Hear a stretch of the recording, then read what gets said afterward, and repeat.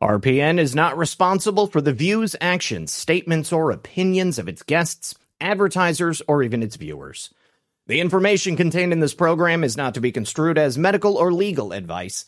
An appearance on this platform is not necessarily an endorsement, but as always, we encourage you to do your own research. Enjoy the show.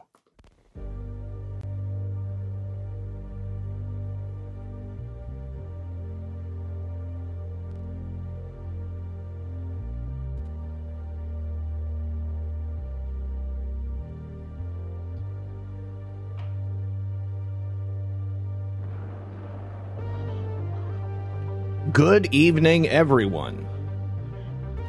You're listening to Red Pill 78.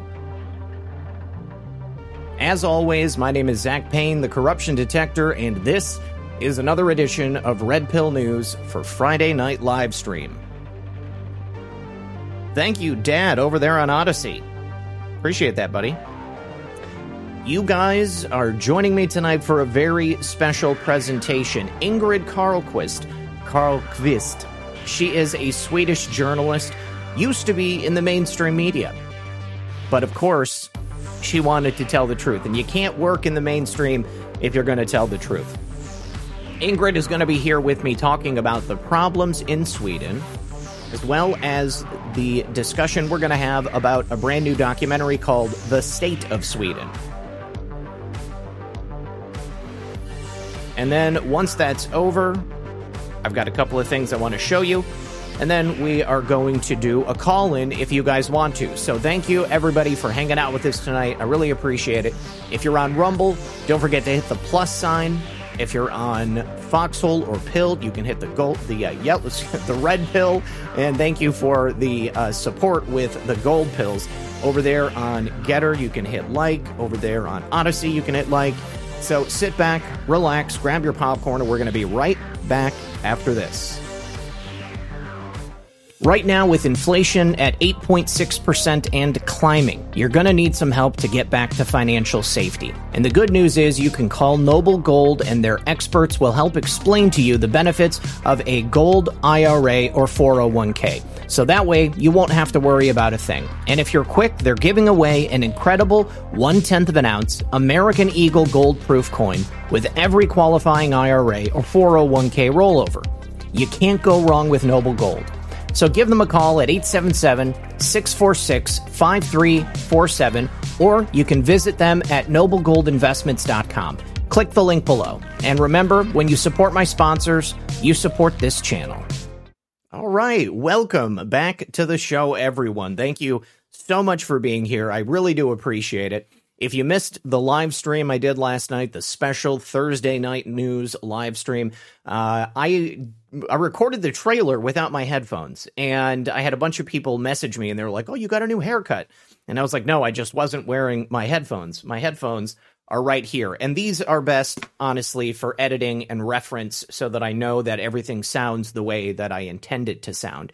But I figured, I've got these in-ear monitors, why don't I just start using these if I'm going to be live? It makes me look like I'm not in a studio, like, recording a podcast. So I just get to look normal, and I get to hang out with you guys. Thank you very much for being here. I appreciate you guys hanging out with us tonight. I want to show you, first of all, before we get into the interview, so that you can maybe check this out yourself, Ingrid Carlqvist. Now, as I said, she was a former mainstream media journalist. She's always been a journalist in her adult life. And Ingrid is very knowledgeable about the subject of what's happening in Sweden. Now, I said in the trailer, what does it matter? Who cares about Sweden? We are not in Sweden. We are in the United States. Well, I think that there are a lot of commonalities between Sweden and the United States, and you'll find out what those are if you're not already aware once we get into the interview with Ingrid. But they, in my opinion, were the template for what is being done in the United States right now, and frankly, what is being done in pretty much every Western nation. It's not happening in Russia, but again, Russia has a government that is interested in what's best for the Russian people. Certainly, in America, we don't have that. We do have politicians who care about what happens to this country, but the people who are visibly holding the most power right now don't have those best interests at heart. And that's why we're going to vote them all out when it comes to November. That's why we're going to bring in a whole new slate of America First candidates. And one of those people, of course, is my friend J.R. Majewski. And somebody on Truth Social earlier today made a comment about me running for office. And I was like, no, I don't know that I really want to get into politics, but I will accept a job at the White House press corps. Because if I was in there asking Donald Trump questions, I'd be like a Chanel Rion type, not in the way that she looks, obviously, but in the way that not afraid to ask questions. And man, if I had the opportunity to ask Donald Trump questions on a daily basis, that would be super, super sweet. So thank you very much already over on the Foxhole from J2 Dank. He's dropping a can over there. Happy Independence Day weekend, guys. That's right. It is now July. We are almost at July 4th. I hope that you guys are going to be celebrating the birth of our nation. I know that that's what we're going to be doing here. We're going to be lighting off fireworks. I also want to say, I know that there are a number of different ways that you guys can support me, but one of those ways is Locals, and I'm sure you're aware that Locals and Rumble joined forces. So back on YouTube, I had the ability for people to become a member of the channel, and it was supposed to give people, certain privileges and such. Now, on Locals, you can join Locals and follow me, but you don't necessarily have to support me financially. So it's still kind of like a membership to the channel, but if you're unable to directly support the show, you can still see it. Basically, I've been trying to figure out, what am I going to do with Locals? Why do I need another place to publish the same content that I'm publishing everywhere else? It's pretty much Foxhole, Rumble, and BitChute, and Odyssey. Those are the main places. But now that I'm streaming over there on Getter as well, the live streams go there. But I think, I'm going to start using Locals to publish videos like that are more personal in nature. So not me getting on here and talking about the news. I want to keep it separate, because anytime I do something different, there's always going to be somebody here on the main channel that's like, I showed up, I want to hear you talk about what happened today. So if you don't want to hear me talk about what happened today only, you can join Locals, follow me on Locals, support me if you like, but you can join, and I'm going to be doing live streams there and posting stuff about like my setup. A lot of people have asked me over the years, how do you start a podcast? What does it take? What is the equipment that you have? And during that time, I've had the opportunity to buy a number of different pieces of equipment and figure out what works best for me. So I would love to actually be able to show you guys that stuff and show you kind of what I do. Also, actually what it takes to put a video together. So that's what I'm going to do over there on Locals. And if you want like maybe a little bit more insight into what I'm doing when I'm not recording and I'm not streaming for Red Pill News, then you can follow me over there on Locals. And again, it's totally free, but there is an option to support me financially. So follow me on Locals, and you'll see stuff that you're not going to see here. Let me see. Patrick Byrne uses Locals to do hour-long live streams called Ask Me Anything. Yes, I am definitely going to do that as well. So if you guys want to ask me questions about anything, you can do it over there on Locals, and you don't have to worry about me having to hit a bunch of beats about stories that happened that day. All right, so without further ado, guys, I think we're going to go ahead and jump into the interview with myself and Ingrid. And then once that's over, we're going to go a little bit more in depth into some of the subjects that we talk about. And then we are going to do a call-in. And if there's any questions that you guys have about the interview tonight, or any questions that you have about things that have happened this weekend, in the past week, then I'm happy to answer them and give you my thoughts on it. You can basically call in about anything that you want. But, as always, be respectful, knowing that there may be other people who also want to call in. But I love having the ability to interact with you guys. And again, follow me on Locals, and we'll talk about other things outside of this. Mostly, I am excited to show you guys what I use here in the studio and the way I've got things set up. The space that I'm in right now is not perfect, but it's the best thing that I've got. So hopefully I don't know where that came from. I don't have any notifications turned on, so I don't know how I got that noise. But yeah, if you guys want to know how to start a podcast and what it takes and what you have to get, then you might be able to see it over there on Locals. Okay, without further ado, sit back, relax, grab your popcorn, grab something to drink. I'm waiting on a coffee right now, but as soon as it's ready, I'll be here with you, and I will be in the chats as well. So 8% Swedish over there, Mr. Vax2. I think probably a lot of us have Swedish in us. I love Sweden. I love the Swedish people. I've been following the issues happening in Sweden since probably 2010, because that's when I first learned that there were these massive problems taking place. So I've known about Ingrid Carlqvist, and I'm super stoked to be able to have this conversation with her right now. So here we go.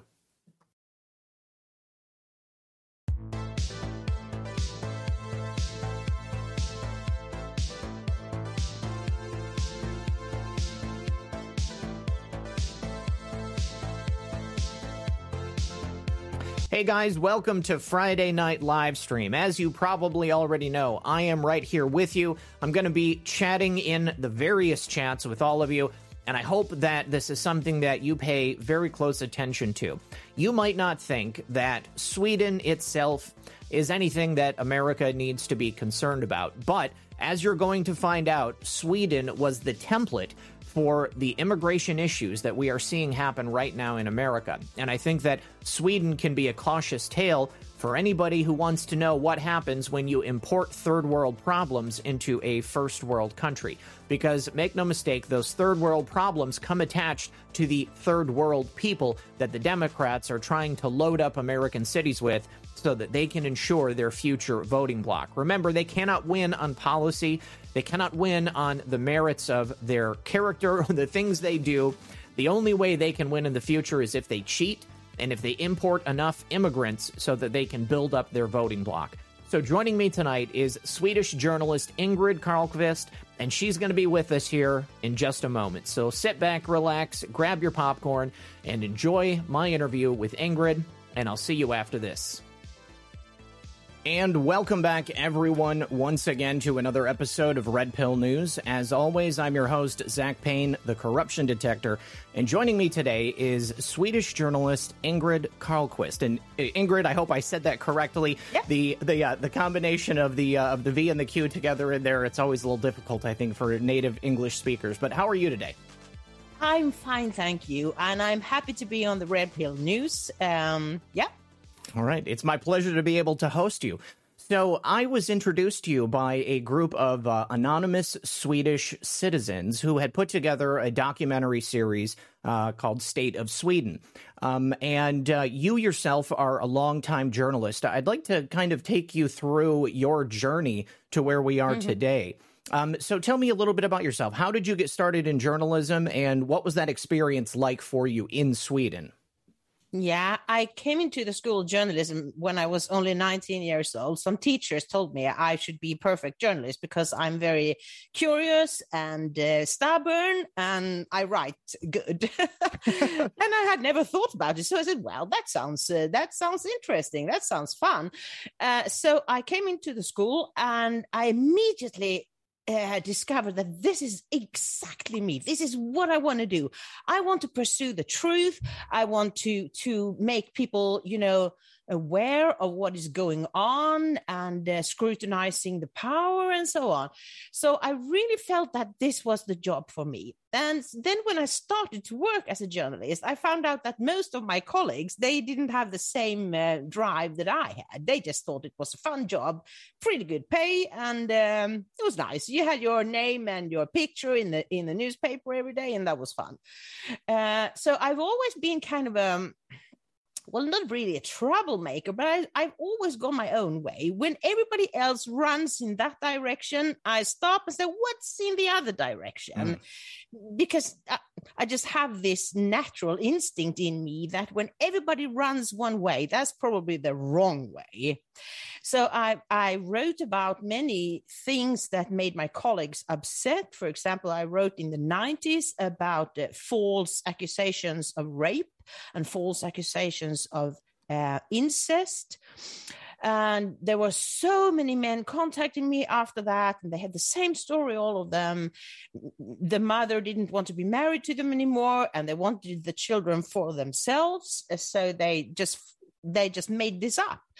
And, you know, in the 90s, it was crazy. People thought that like 50% of all children were victims of incest, when it actually is like a few, not even 1%. I don't know how what do you call the 1000s in English? Thousands of a percent, or, you know, I mean, less than 1% is acceptable, I think. It's very, very rare. And when I wrote about this Finnish study, that was the biggest one ever made, that found out that it was so few. Mostly my female colleagues said that we shouldn't publish stuff like that, because then people might think that it's not very common. And I said, it is not very common. That's the problem. That's why we need to write about it. But they were upset because they wanted it to be a big problem. And the Finnish man, the man from Finland who had done the study, when I called him, he said, wow, is there a journalist interested in my work? This has never happened. And he told me that when he had done the study, he was to present it in a Nordic seminar somewhere. And when he said these figures, the Swedish and the Norwegian participants, they got up and left the room because they didn't want to hear about this. And that's just infuriating. Why people don't want the truth. They want things to be in a certain way that serves their purposes. We have a real problem with that here in the United States, as I'm sure you're aware. But there's kind of a unique culture in Sweden, isn't there? I mean, like, we think about the Nordic countries, you know, Norway, Sweden, Finland. I think for somebody who doesn't know a lot about those nations, they're kind of all lumped together because, you know, I mean, kind of ethnically people are close. Obviously, the languages seem close if you're an English speaker and you're not used to hearing that stuff. But I mean, it's almost a tribal type of culture. Is that correct? Do you think that's fair to say? I mean, each country has their own unique culture within it. And I think that's one of the things that is kind of being bred out of each of these nations as we get further and further into the future. Yeah, the strange thing is that, you know, the Scandinavian countries, Denmark, Norway, Sweden, Finland is a bit different because they have a totally different language, but we understand each other if we want to. We are the Vikings. Yes. So, I mean, we have a strong culture, strong traditions, and we used to love our countries. I think Danes and Norwegians still do. But what happened in Sweden in 1975, you know, Sweden was the most homogeneous country in Europe. Right. I mean, there were some Danes and Norwegians and the odd American and English person living here. So I think that the globalists decided to make Sweden their guinea pig. How long does it take to destroy a homogeneous country? How long does it take? And of course, they had their reasons to do it. And in 1975, the Parliament of Sweden unanimously decided that Sweden was not going to be a Swedish country anymore. We were going to be a multicultural country. And I've asked people who were adult at that time, did you know about this? No, nobody knew about it. It was all in the dark. The newspapers didn't cover it, television, nobody talked about it. And I guess that most of the members of parliament, they didn't think that anything would happen. It was just a nice writing. We're a multicultural country. But of course, Sweden was always going to be Sweden. And the first 20 years or so, nothing much happened. We had some immigrants from former Yugoslavia and so on. But in the 90s, they opened the floodgates. And since the millennium, we have given 2 million people permanent residency, and that in a country with 10 million people. So now like 30% of people who live in Sweden have some kind of foreign background. And it's not like it's a particularly large landmass either. I mean, the areas in which you can live in Sweden and where people are congregating, I mean, it was fairly filled up with Swedish people already. I mean, isn't that the case? Well, it's kind of a big country, but most of it is, forest and that's really what I mean. Places livable where land. You can't. Yeah, absolutely. Yeah. But I think that's not the biggest problem, that is too crowded. The problem is that the people they have been taking into Sweden are from totally different cultures, right? Mainly the Middle East and Northern Africa. And they really, many of them are Muslims. And you know that in before this decision in 1975, there were like 100 Muslims living in Sweden, and now there are mosques everywhere, and they are becoming really aggressive. They need the halal food, they need mosques, they need to have the prayers, loudspeaker prayers, and so on. And that, and you see the hijab everywhere. When you walk out into a Swedish city, you see them all over the place. And many Swedes, in the beginning, Swedes didn't really notice because we lived in different areas. Mm-hmm. And as soon as there were more than 4% foreigners in an area, the Swedes moved out. So they could hide away from it for many, many years. But now it's all over, really all over the place. And horrible things are happening. So, there's what is the difference between the traditional Swedish culture and these Muslim cultures from a variety of nations that are coming in? I mean, obviously the practices, the prayer and the hijabs and stuff. I mean, that's the obvious stuff. But what about the people? How do the people differ, and how is that causing problems? Yeah, the biggest difference is that Swedes, we avoid conflicts. That's really a trait of ours. If we collide with the cars, we don't go out and fight with each other in a fist fight. We go out and say, where are your insurance papers? And we sign the insurance papers. Right. And then they fix it. That's how we are. We don't scream. We don't fight. We avoid conflicts. And these people that has come here, they are totally opposite of us. They love the conflict. So when they meet Swedes, they think that we are cowards and we don't deserve better. We deserve to be hit, to be abused and raped and whatever goes on. So that is the biggest difference. And this was up in the parliament just a few days ago. Someone from the Sweden Democrats that really want to change things here, to make Sweden more Swedish again. There was one candidate from them who had a little debate with the Minister of Justice, a Social Democrat, and he said to the minister that we have such a problem with hostility against Swedes. That's the greatest racism problem we have in this country now. Yeah, and he could back it up with figures from the Crime Prevention Center. I don't know the name, what the name would be in English, but they just came out with this report that said that young people. This is a new phenomenon since like 1 or 2 years ago. We call them humiliation robberies.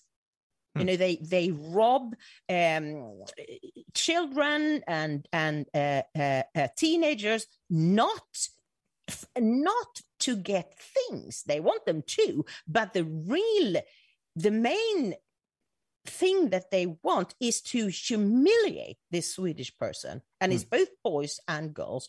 And this report said that 66% of the people doing this, they are young people too. 66% of them have foreign background, and 77% of the victims are Swedes. I know there's also been a huge issue with rapes of Swedish women. I mean, you had mentioned rapes, but I mean, it's like epidemic proportions. Yeah. And quite often, isn't it true that nothing really happens to the rapists themselves? I mean, they tend to get away with it. They tend to get away with it, or they get 6 months in jail and they are never sent out of Sweden. Wow. Four out of five foreign rapists can stay in Sweden. So the whole system is, the police, the prosecutors, the judges, everything is polluted with this political correctness. And yes. It's, they are victims. They don't know the laws in this. They are not used to seeing beautiful women without hijab. They have all sorts of excuses for them. Yeah. So do you think the reason they're allowed to get away with it is because of that cultural, policy in Sweden where people they don't want to avoid the conflict. They don't want to have to make things public. Are they just hoping that the rapists are going to realize once they are found out that they just shouldn't do it anymore? Yeah. Okay. That's exactly what I think. That's Wow. exactly what I think that many Swedes and even many Swedish politicians think, that they think that they behave badly because they came from a bad country with bad leaders and no democracy. And when they arrive in Sweden, they will understand that Sweden is the best country in the world. And the way we do things is the best way you can do things. So that there has been a naivety that's, unspeakable. Okay. Is there any type of cultural education or training for these people when they come over to Sweden, or are they just importing third world peoples and dumping them into the middle of the Swedish culture? Exactly what you said later there is exactly what's happened. And in this decision from 1975, it also said that the immigrants who come here, they are not going to have to assimilate into Sweden and Swedish culture. They should be actively encouraged to go on with their own culture. So we have a lot of people living in Sweden that has been here for 20 or 30 years, and they don't speak a word Swedish. Wow. Because every time they have to meet someone, a doctor or the police or anything, they have free interpretation. Right. We give them everything. And I mean, saying to them, don't become Swedish. You don't have to learn Swedish, but we give them citizenship and then they can vote, but they don't know anything about our traditions, our laws, or anything.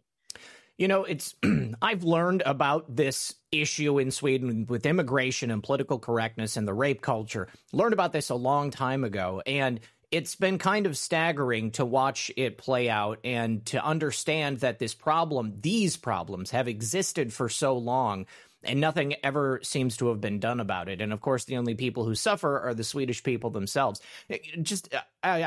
Something just occurred to me. Wasn't there like a Swedish politician who was also raped by an immigrant, or there was some politician in a Nordic country? And I'm trying to remember it. And am I thinking about this correctly? Yeah, it was in Norway. It was in Norway. Okay.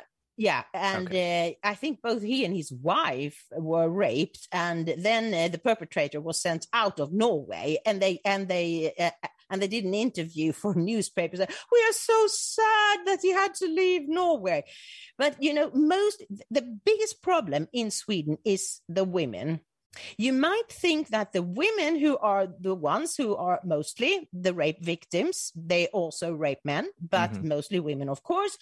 And it is the women's children that are being humiliating when they are getting robbed. You should think that women would vote for the Sweden Democrats to have this stop, stop this. But that's not the case. The Sweden Democrats are very popular among men, but among I think 30% of the men in Sweden would vote for the Sweden Democrats, and only 10% of the women.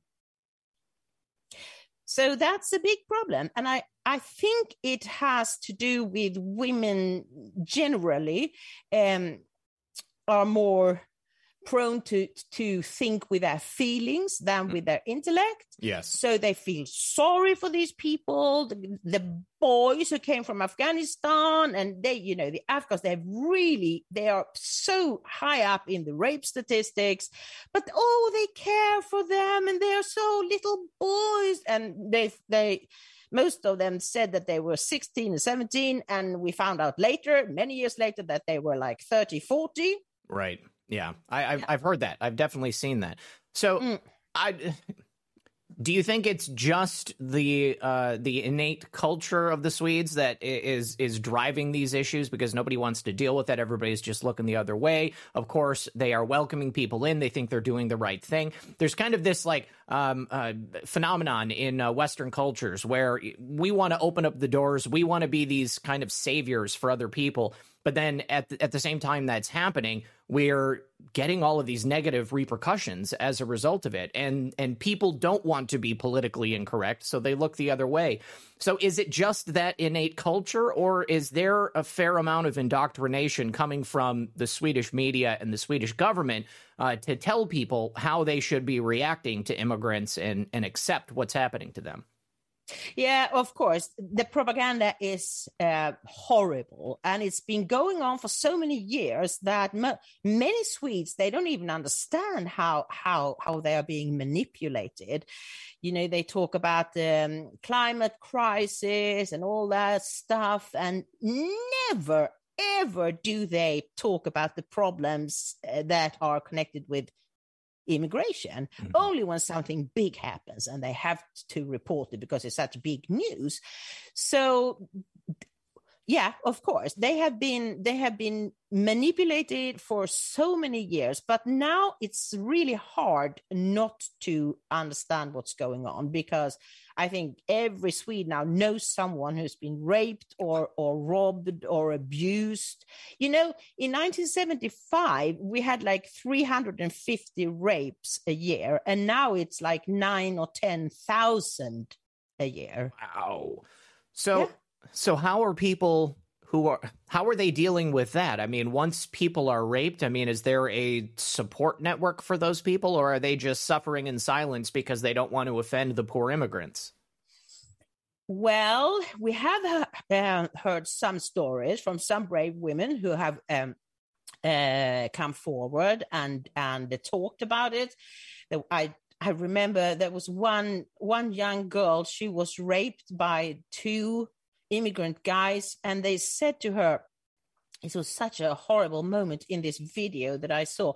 She said they said to her, "You have blue eyes, so you must suffer very much." Wow. You know, the hatred. And that's what this Sweden Democrat politician tried to bring up, that this is the biggest racism problem we have in Sweden now. Clearly. But the Minister of Justice said, no, that's not true. Out of all the hate crimes, only 1% come from Swedes.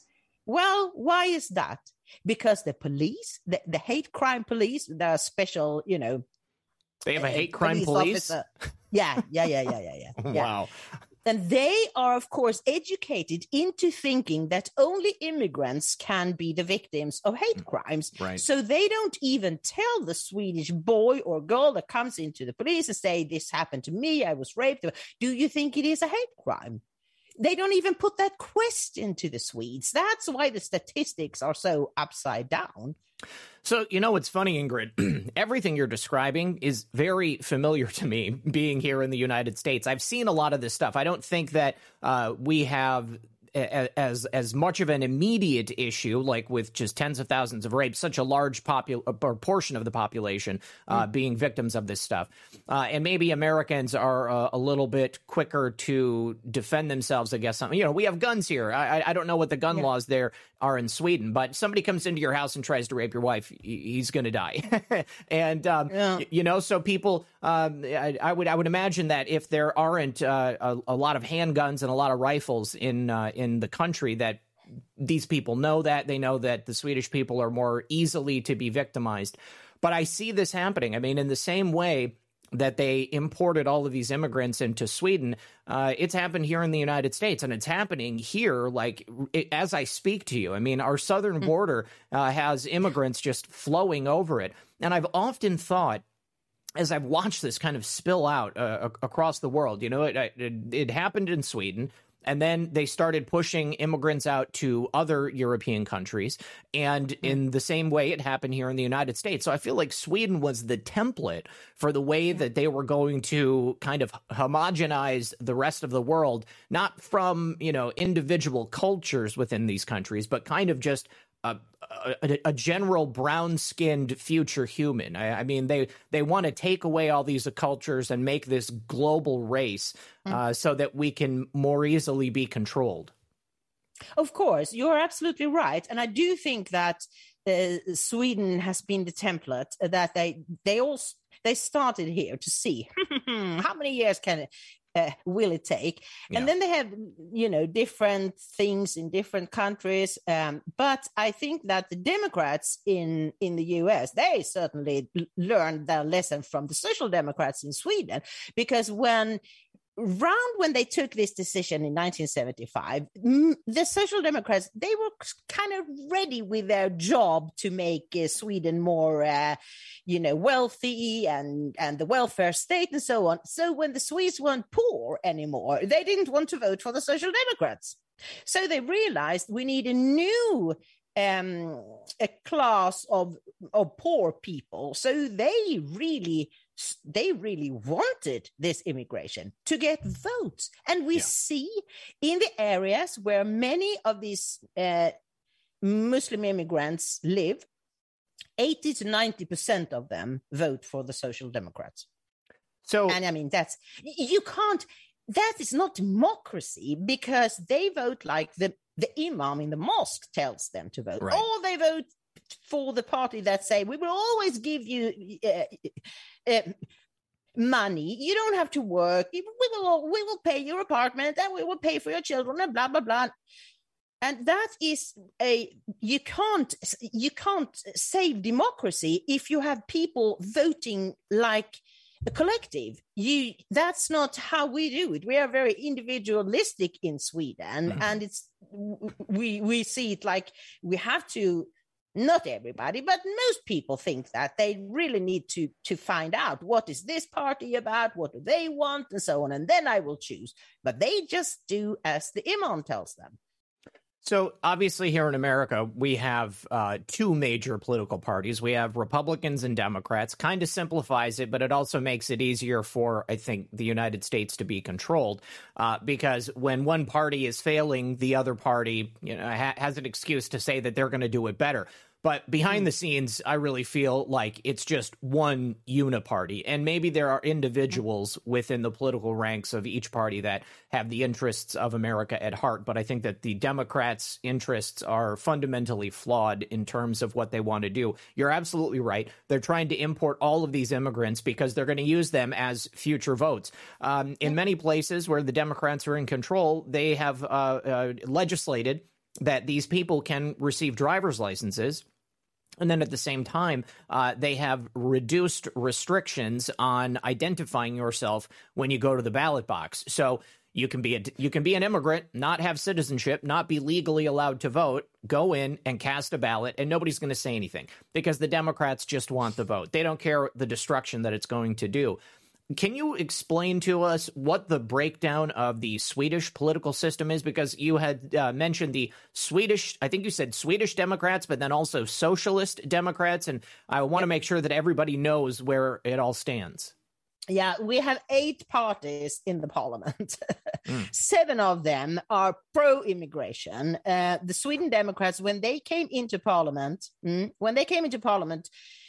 2010, everybody was shocked. A racist party in the Swedish parliament, and all the other parties just wanted to keep them out. They're not going to have anything to say. But since the Social Democrats now has been ruling from 2014, and now there is election in September.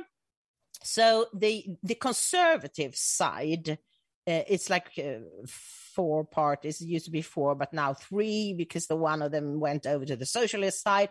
Oof. So these are the 3 parties. They realized if we don't start working with the Sweden Democrats, we will never get into power again. So they finally started to do that. But now they say, well, we want to cooperate with them, but they cannot be in the government.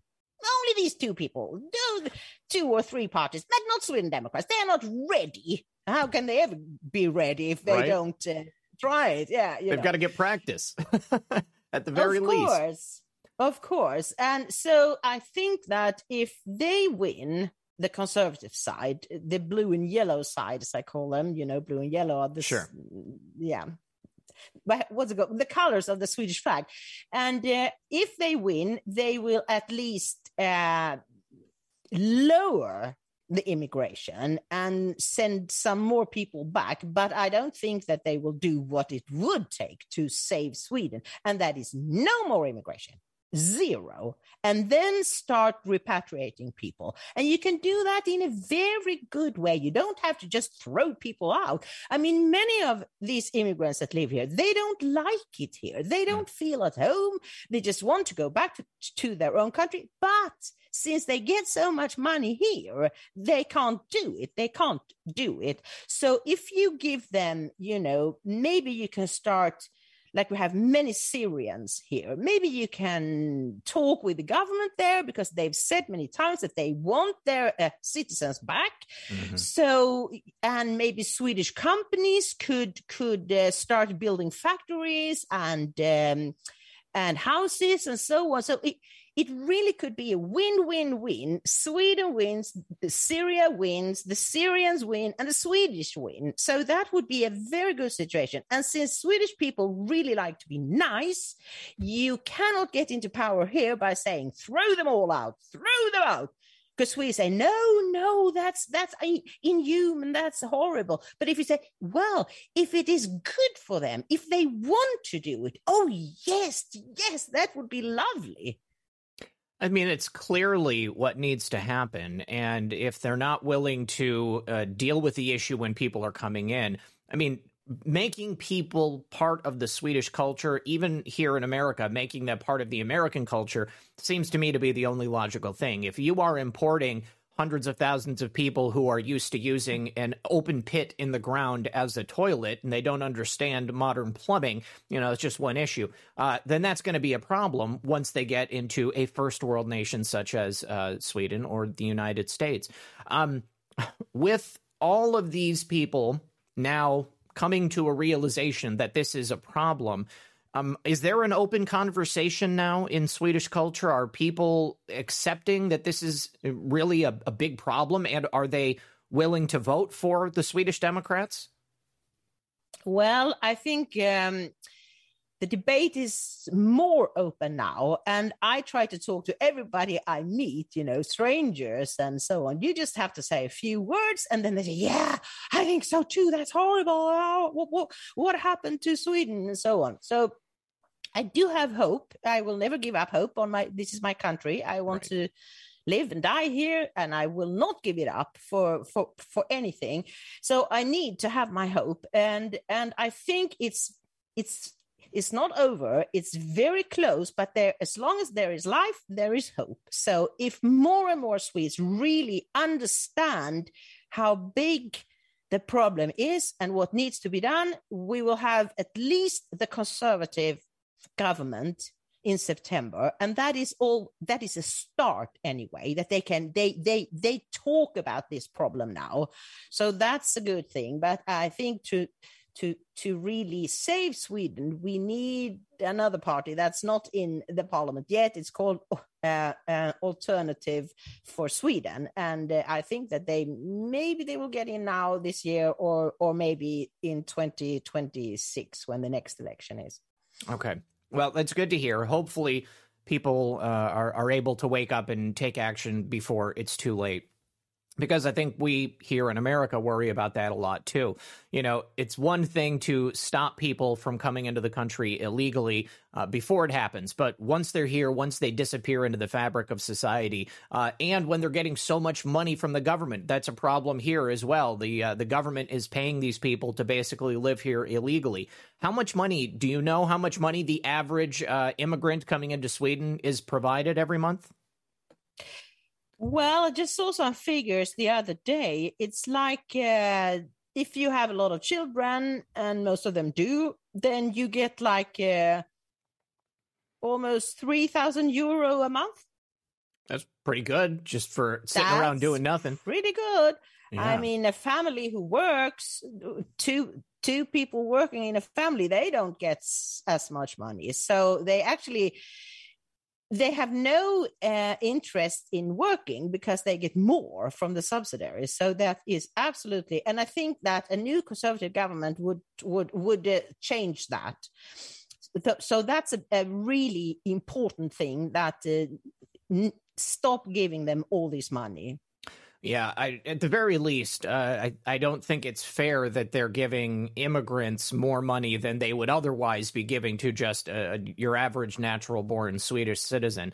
It's almost it is an incentive for them to come over there, and how long does that happen? I mean, you said there's no incentive for them to get a job, but isn't there any type of a timeline on that? Don't they have to start working at a certain point, or are they literally able to live off the Swedish people forever?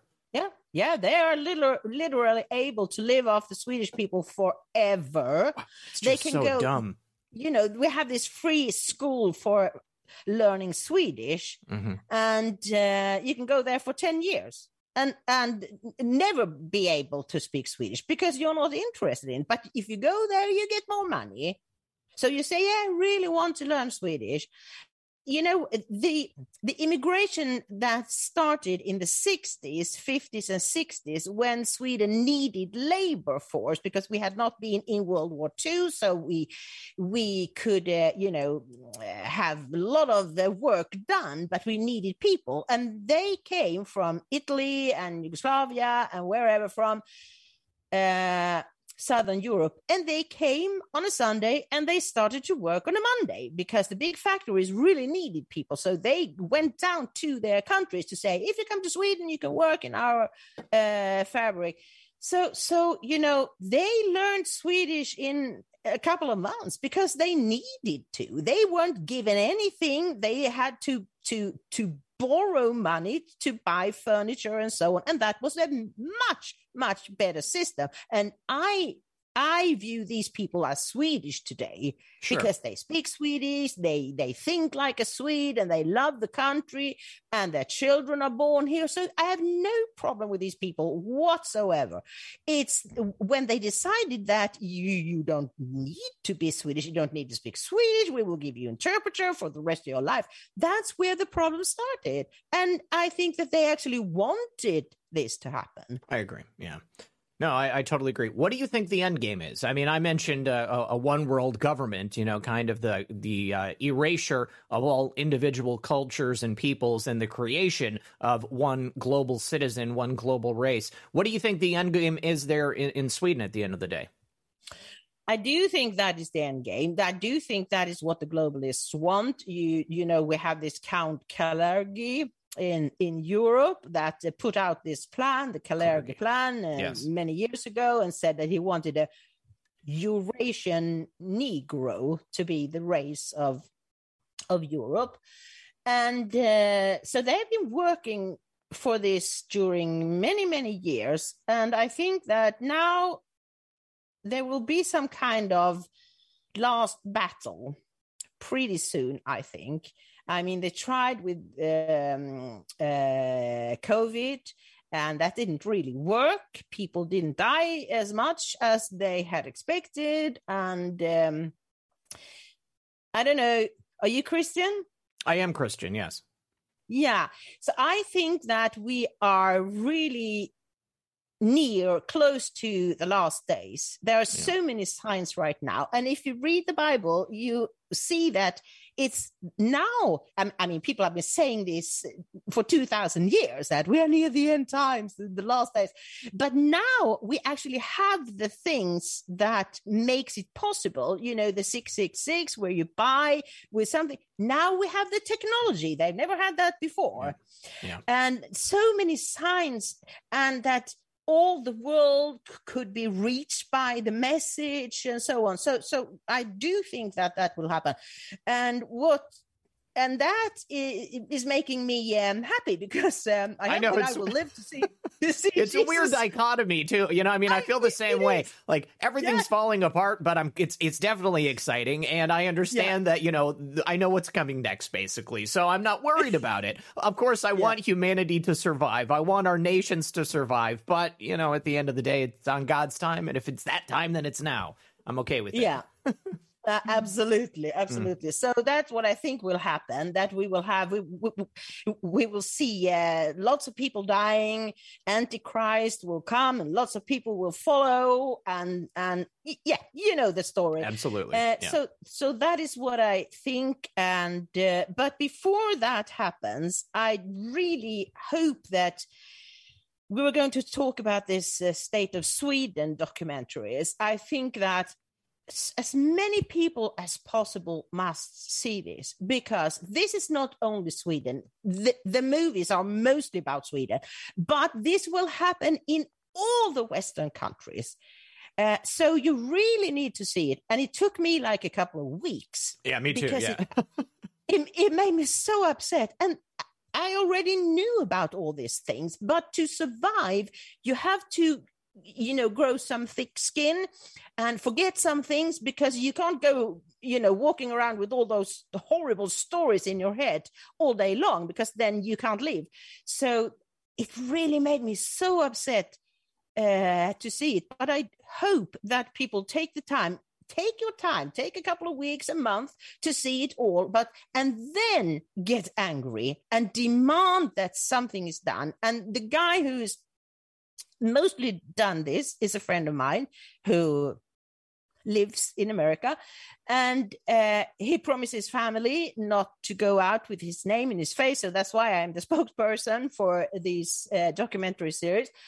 And he actually started to think, how can we take these Swedish politicians into some form of international tribunal? Because what they have done to the Swedish people is war crimes and crimes against humanity. They took the safest country in the world with a homogeneous population. Everything was hunky-dory, and they just trashed it. And you know, rape is a war crime. And this is we have this rape wave. It's not just, you know, the odd case. And how can we do this? And he tried that for a year or so, and talked to lawyers and people who knew. And then he found out, no, before this can happen, we need to show the world what the Swedish politicians have done to Sweden, to make people enraged and to demand that this cannot go on. And those who were in charge of it, they have to be punished for it. I absolutely agree with you, and you're right on point there. So, State of Sweden, you will be able to get to, this is for the audience at home, the links will be in the description below. This is a 12-hour series broken into, I believe, 6 parts. And, you know, so the format of this, you know, can you tell us, we've been talking a lot about the issue with rapes and crimes there in Sweden. Are there any other major issues that have been created throughout this destruction of Sweden that are part of this documentary series? One thing that I think is very, very interesting that few people know about is that Sweden might be the core of the deep state. Yes. When I was speaking with the people from State of Sweden, they had mentioned the Wallenberg family, and I had never heard of the Wallenberg family before. Who are they, and how do they relate to this? The Wallenberg family is a big industrial family in Sweden. And the reason why you never heard about them is because they have this motto to act without being seen.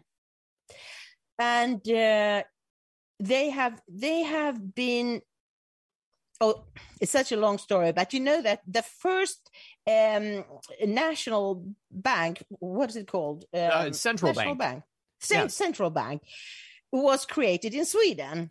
In 1668 or something like that. I was surprised to learn that. I had never learned that before. Yeah.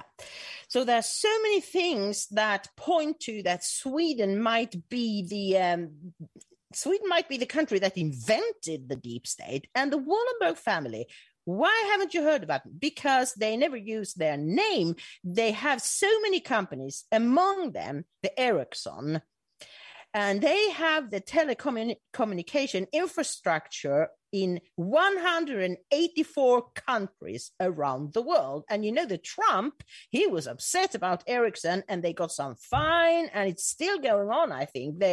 Because when you get into a country and you put up all the telecommunication infrastructure, you also you hear and you see what everybody's doing. You can listen to everything. So you get enormous power by this.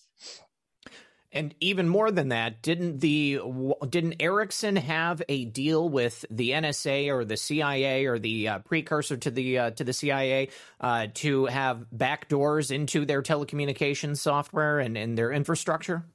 Yeah, they had a company called Cryptograph that were actually doing that, listening to people. So they have, I think they know everything that goes on in the world. And that is really scary. And most people don't know about them. They know about the Rothschilds and so on, but I think they're gone. There is the Wallenbergs you must be scared of. And in Sweden, the Wallenberg family, they realized very early that the Social Democrats were going to be the power in Sweden. So instead of saying, we're capitalists and you are socialists, we won't work with you, they started to work with them. We had this agreement, I think in 1932, between the Social Democratic government and the capitalists, mostly Wallenberg and their friends. They had this agreement that we will not decide the limits for you as long as you work with the union to get nice wages for the laborers and so on. So they had been working together since 1932 at least.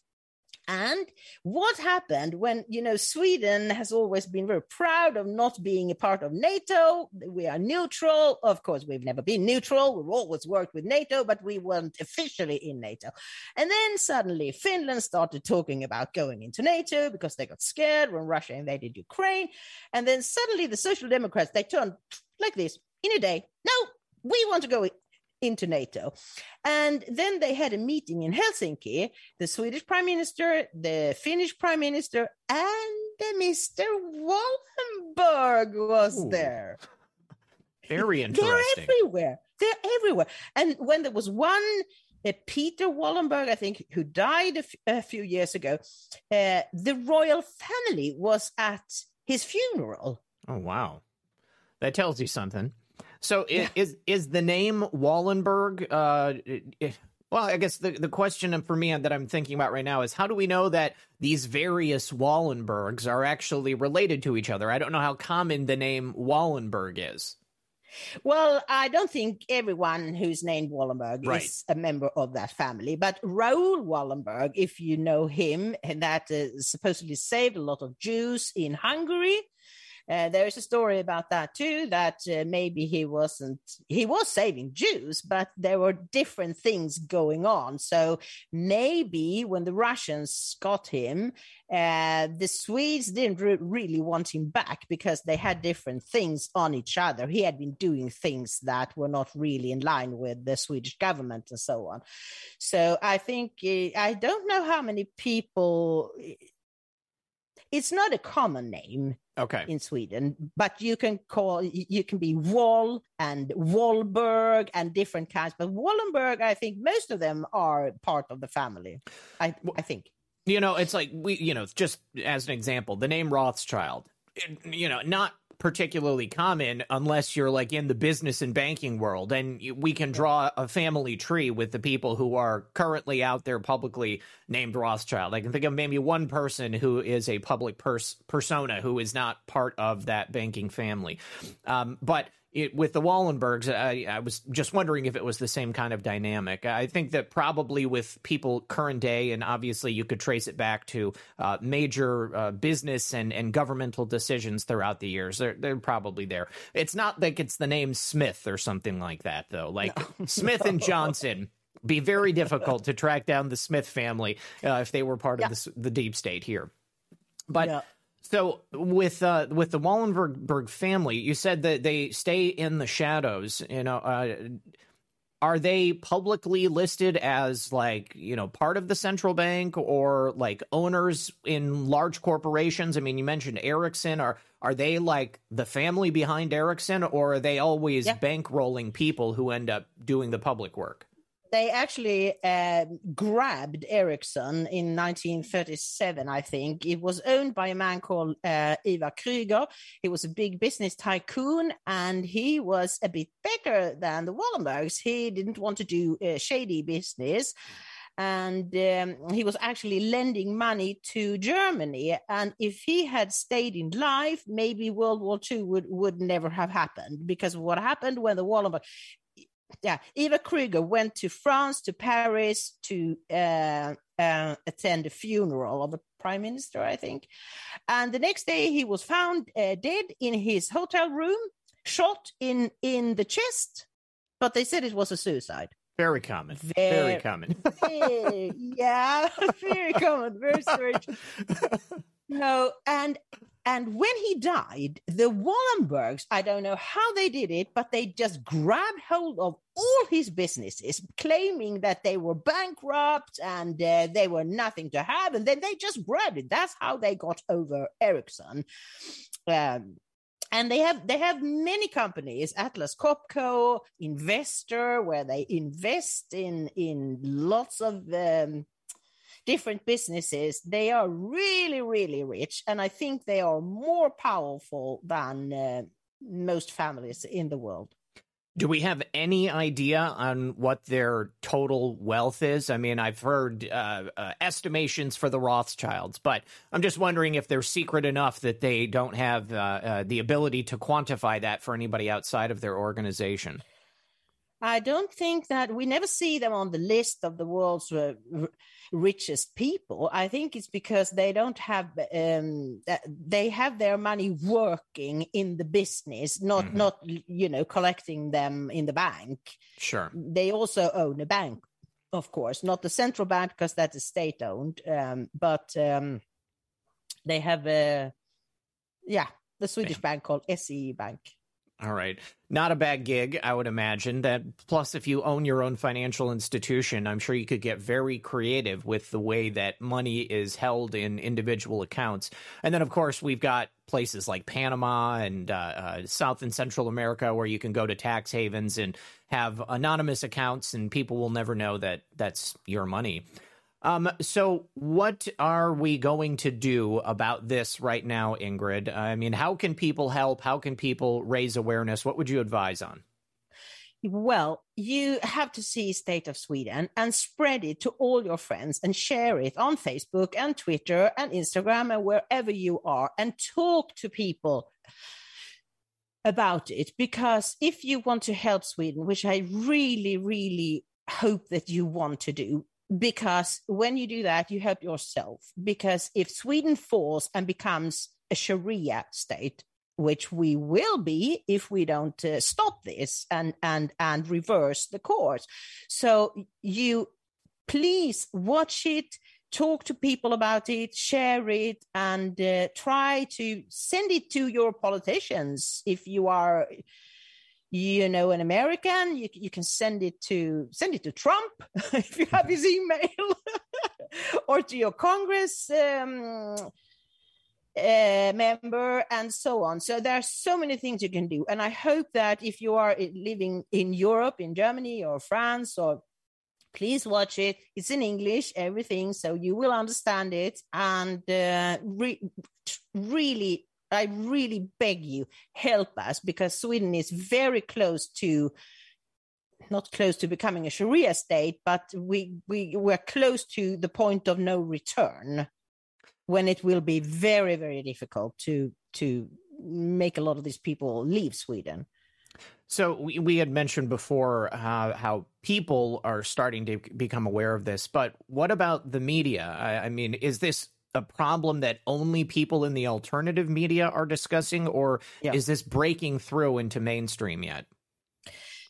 Not really breaking through into mainstream. I mean, they do write about the stuff now, but they don't put it in a context. They don't. They never talk to Swedes. How do you feel about this? That's happened to Sweden. They would never do that. I read a story the other day in one of the biggest newspapers, Expressen. That really made a problem out of the thing that there are many Danish people and some German who buys summer houses in Sweden, in Småland, where there are many woods and so on. And Swedish people think it's too much forest and so on. But Danish people, Denmark is a very small country, so they really love to come to Sweden to have all this nature to themselves. They were making a problem out of that because that's not dangerous, Danish and German people, you can say, yeah, what will happen to all these Swedish houses if there's so many Danes and Germans who own them? But they would never, ever raise that in why is, all the Stockholm suburbs being 90% Muslims. What will that do to Sweden? No, never. So how much do you think crime in general has risen since this began back in 1975? I mean, was Sweden a relatively safe place to be, and now there maybe are places where you can't even go? Sweden used to be the most the safest country in the world, and now we have the most. All the other European countries, their gun crime is going down, but in Sweden it's just going up because we have all these gangs fighting each other for the drug market.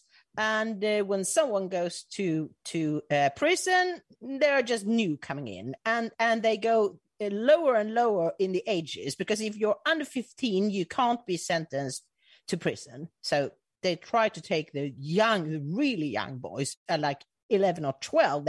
They start, with, they come in a very nice car and they see two 12-year-old boys, and they say, "Hi guys, do you want to go for a ride in our car?" "Oh, thank you. You want to?" "Oh," and then they take them to McDonald's and they give them some money, and then they say, "Can you do me one favor? Just deliver this bag over there." And then they are inside it, and right. they are. It's very easy to bring them into this, and now I lost my line of thought. We're talking about the crime. So obviously the rapes and robberies are a big problem. You're saying drug trafficking is huge. Shootings, gun crime. They are shooting. The first 6 months of this year, we had 119 people killed in Sweden, mostly in these gang shootings, and it's just crazy. We used to have like in half a year like 10, and now it's 119. So it's all over the place. And the Swedes, they go further and further out into the countryside, leaving the cities if they have enough money. Some people can't afford to buy a house, country home. And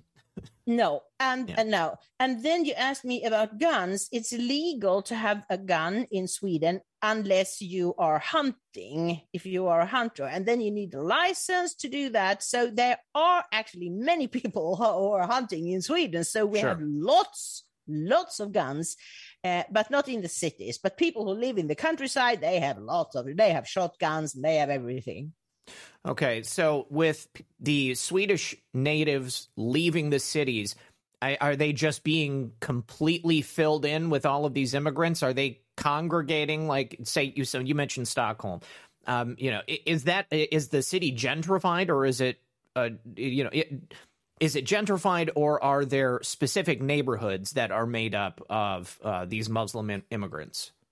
There are still specific neighborhoods, but in Malmö, where I used to live, I moved some years ago from Malmö because it was impossible to stay there. There, the Social Democrats have been ruling forever and ever, and they put the immigrants in the best areas of Malmo. You know, there's one area called Rosengård that's famous all over the world, I think, because there's so many Muslims living there, so much crime and so on. And now there is this other area that's called Limhamn. It's by the sea, and it's always been very Swedish. And now they put up these new buildings and filled them with immigrants. So now this is called Rosengård by the sea. That used to be a very, very Swedish and very calm area.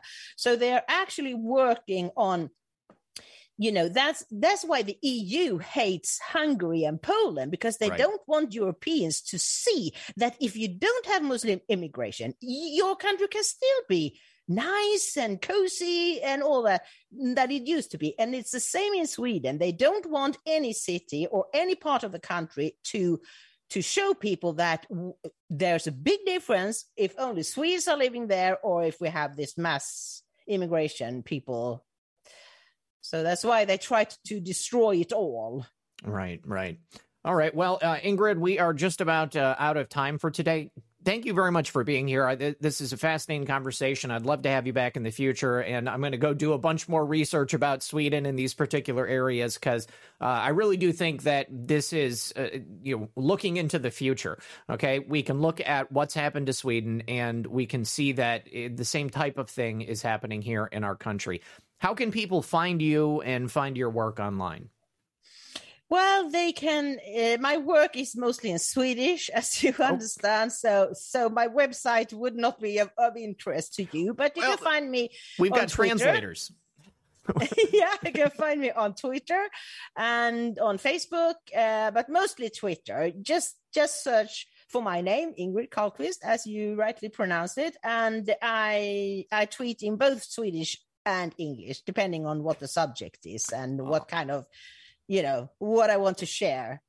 Well, I don't know. I mean, maybe this is just for America that they do this, but there's a translate button on tweets. So if we see one of your tweets in Swedish, we just hit that and it'll go ahead and show it to us.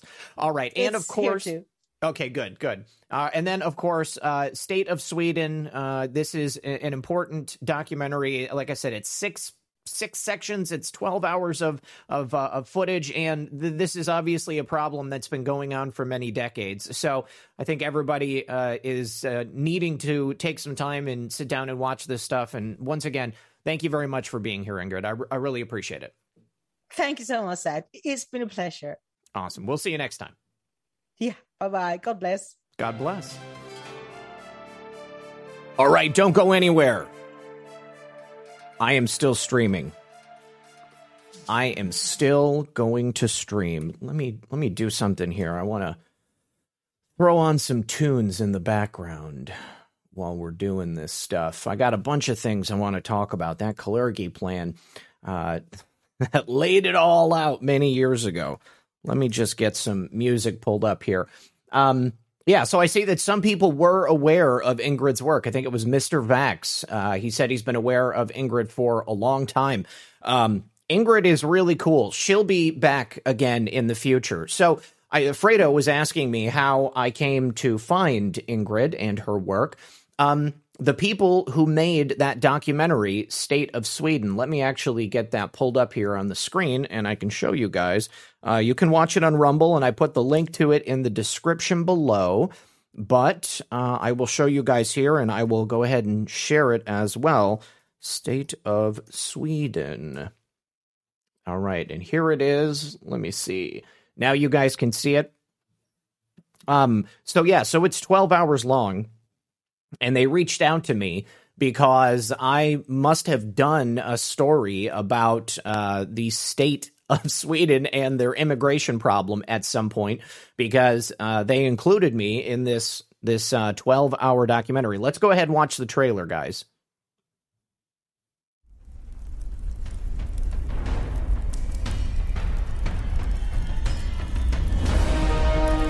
Allahu Akbar!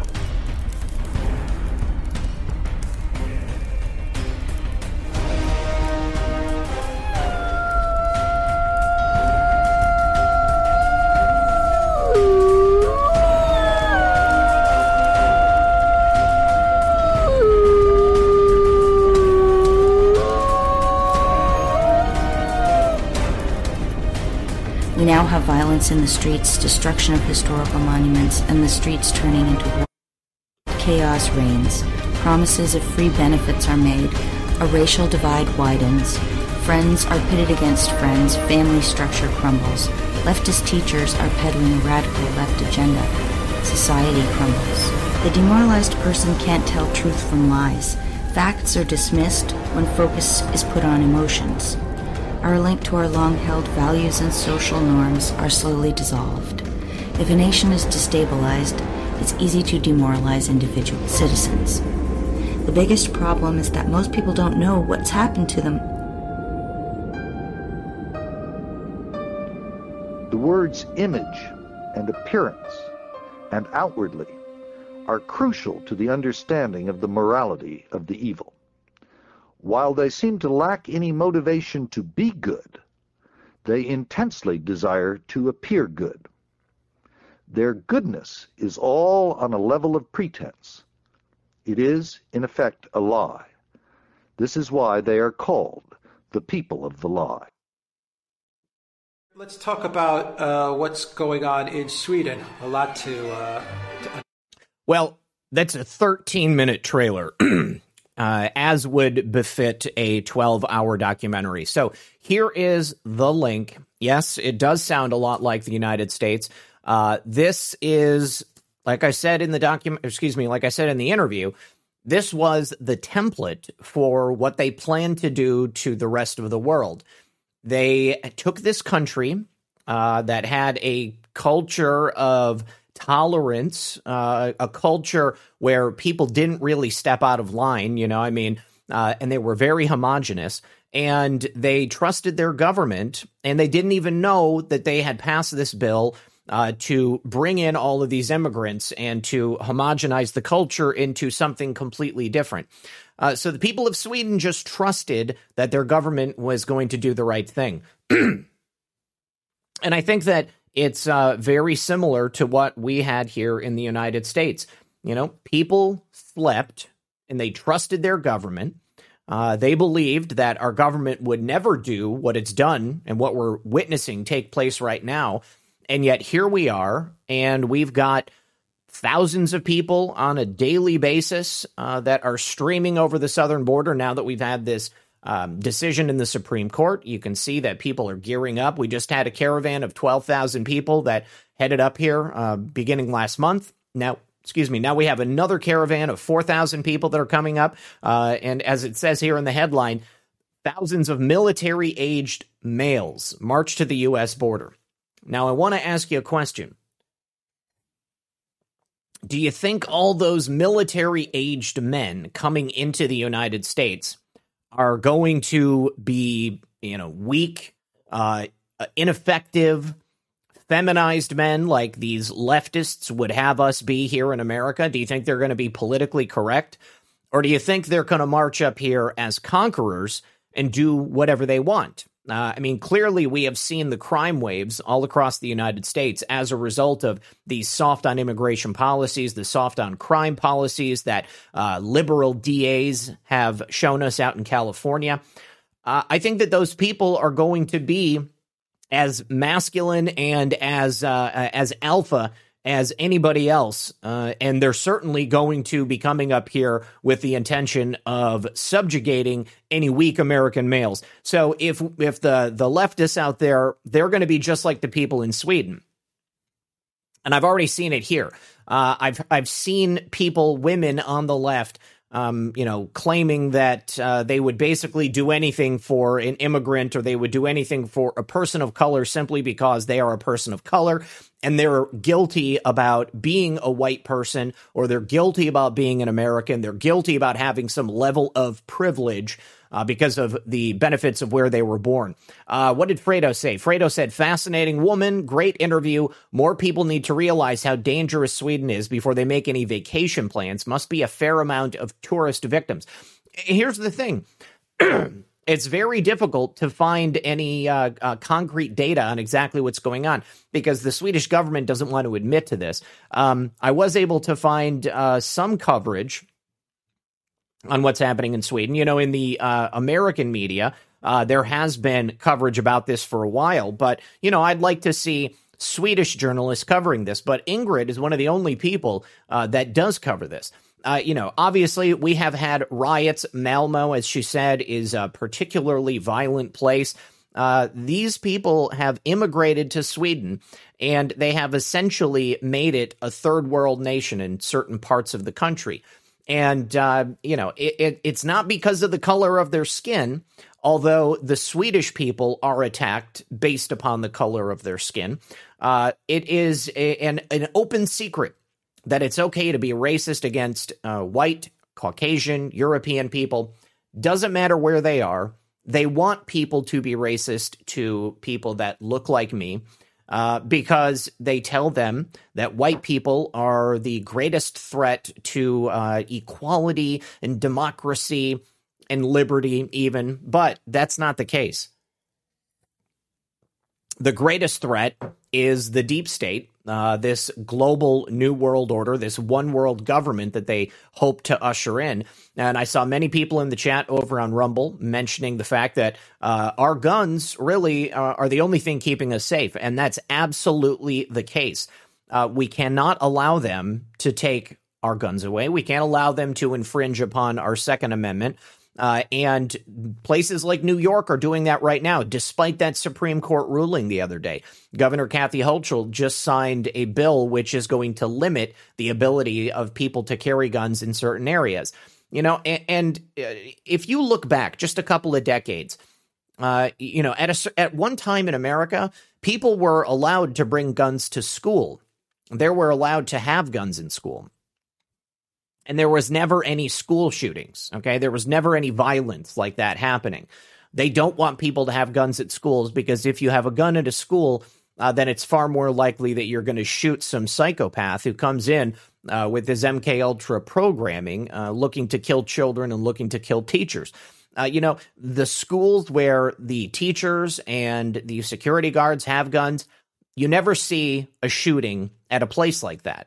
Okay, nobody is going to be stupid enough to walk in to a place where they're probably going to get murked as a result of making some bad decisions. They choose schools where there are no effective security measures in place. Uvalde, I mean, what a joke. What an absolute joke. Let me throw some music on here, guys, and I need to get the volume correct here. Let me turn this down. I just want it to be enough in the background so that I could hear it. And there we go. Just a little bit. All right. They were shooting they were shooting clubs at school. Okay. I don't think the answer is to take guns. I don't think anybody here thinks the answer is to take guns. We need to foster a culture of respect for weapons and use them in the way that they are designed for. Yes, they can take a life, but that shouldn't happen unless somebody is trying to take other people's lives. Drain the swamp. That's correct. We need to drain the swamp. Okay, let me turn this down just a little bit. There we go. Yeah, shall not be infringed. Shall not be infringed.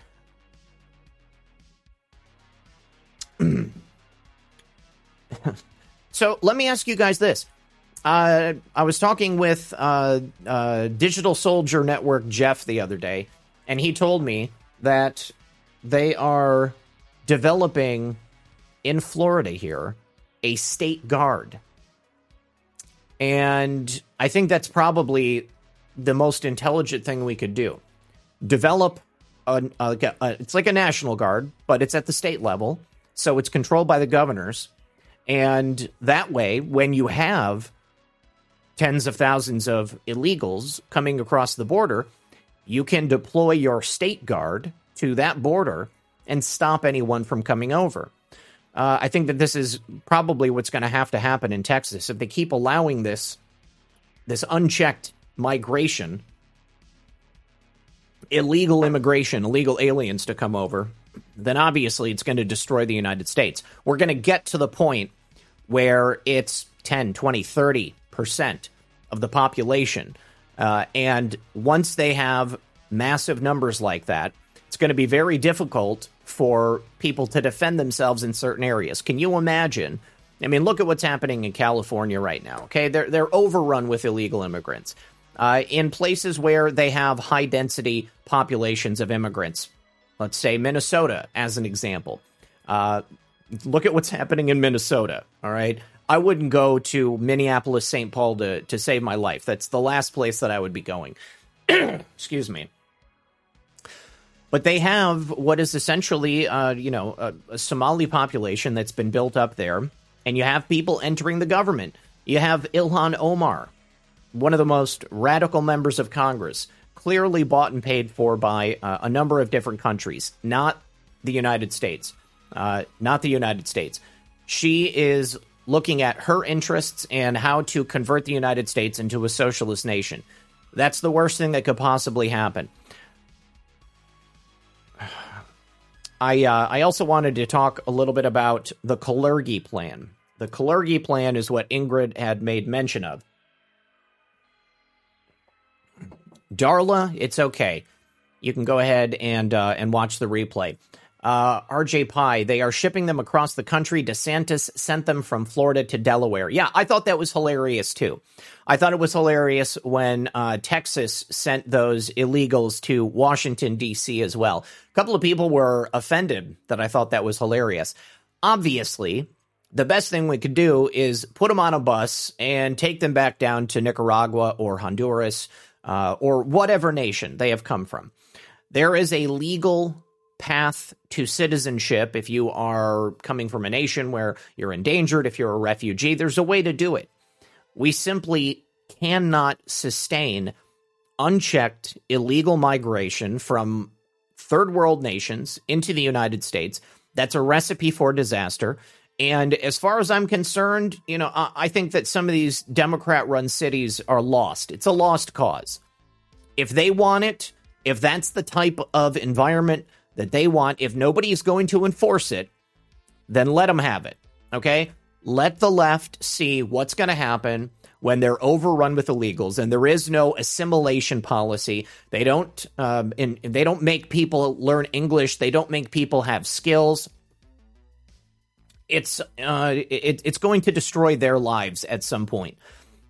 And I think that only at that point are those people going to realize that it was a grand mistake, okay? This experiment has failed miserably, failed horribly. The Batman says, MS-13 Latin Kings, cartel soldiers have been crossing into our country and blending in till called to attack the USA. Absolutely. I totally agree with you there. MS-13 is a huge problem, and they have allowed it to happen. So those soldiers can essentially be called upon at any given point. Yet another reason, another rationale to ensure that you have plenty of Second Amendment supplies. Make sure that you are stocked up. Okay, let's take a look at this Kalergi plan. Now, the Kalergi plan, if you criticize the Kalergi plan, quite often people are going to attack you and say that you are anti-Semitic or that you're somehow racist for calling out this racist pipe dream. It is genocidal. Kalergi had a plan to essentially homogenize Europe with immigrants and to wipe out the Caucasian race and anybody from a Caucasian background. He said the European man of the future will be mixed race. Today's races and classes will disappear owing to the disappearing of space, nations, time, and prejudice. The Eurasian Negroid race of the future, similar in its outward appearance to the ancient Egyptians, will replace the diversity of peoples with a diversity of individuals. Now, some years ago, I remember seeing the cover of a Time magazine, and it was like, the people of the future, saying that based upon all of this migration that was happening all over the world, inevitably, at some point, there won't be individual races of people. It will all be this kind of generalized, brown-skinned, dark-haired person, and everybody will be the same. Everybody will be equal because they'll all be one race. Well, I don't think we need that in order to have equality and respect. I think that what we need is we need to preserve our own cultural heritage.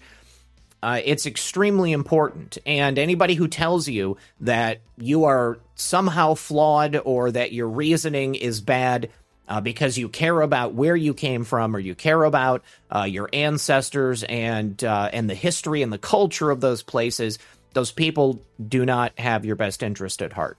And I'm certain that they're not on the side of good and righteousness in the way that we are here. Gopher 60 says, we won't last that long, Zach. Well, if there's anything that I have to say about it, I'm hoping that we will last that long. You know, I am not a person who believes that the victory of the deep state over humanity is a foregone conclusion. And certainly, as long as I am drawing breath on planet Earth, I'm going to do everything I can to make sure that doesn't happen. And I don't want you guys to believe that the fight is over, because I don't think it is. There are a number of moves left on this chessboard, to coin the analogy. This is not over. We're not done. You know, we still have our nation, albeit flawed. There are major problems, and I don't think it's over. I simply do not think it's over.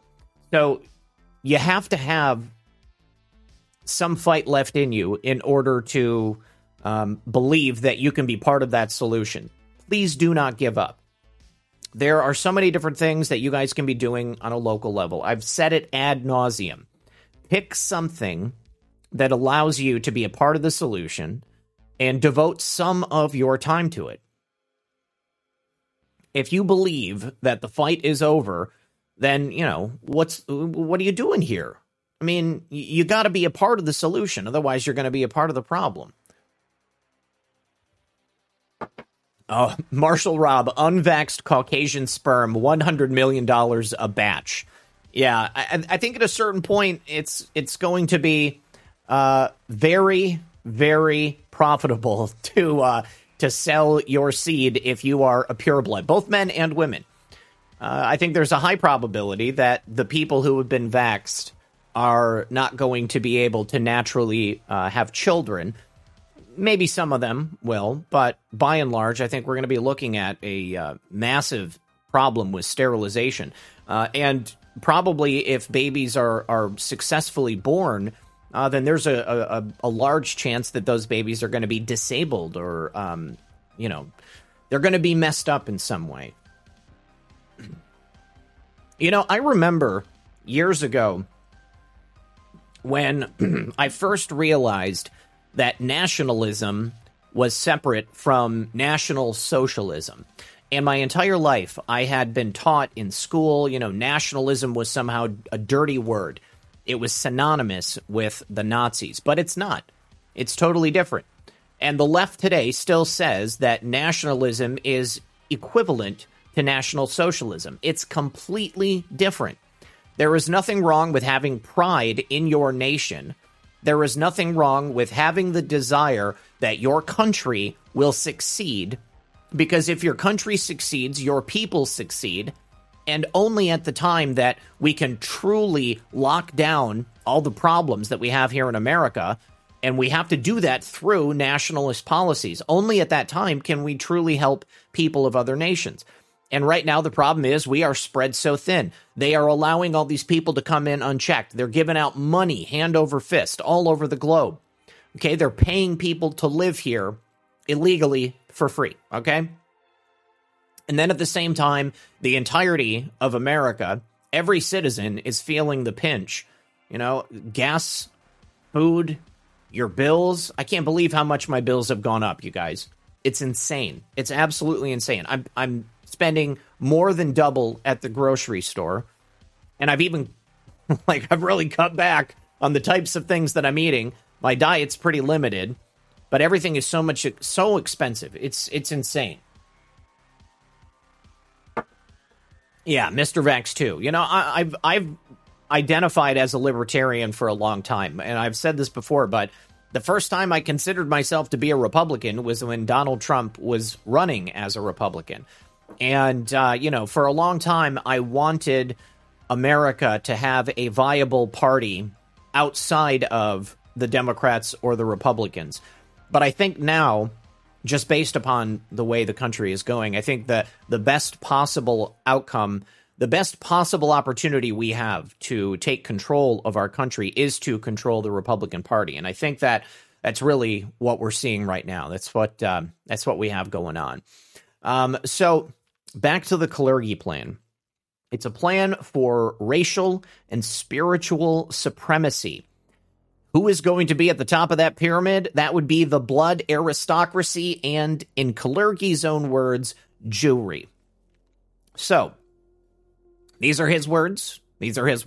Now, just because Kalergi wants the Jewish people and the blood aristocracy, so the royals of the various nations, to be at the top of the pyramid, doesn't mean that everybody in these groups subscribe to that.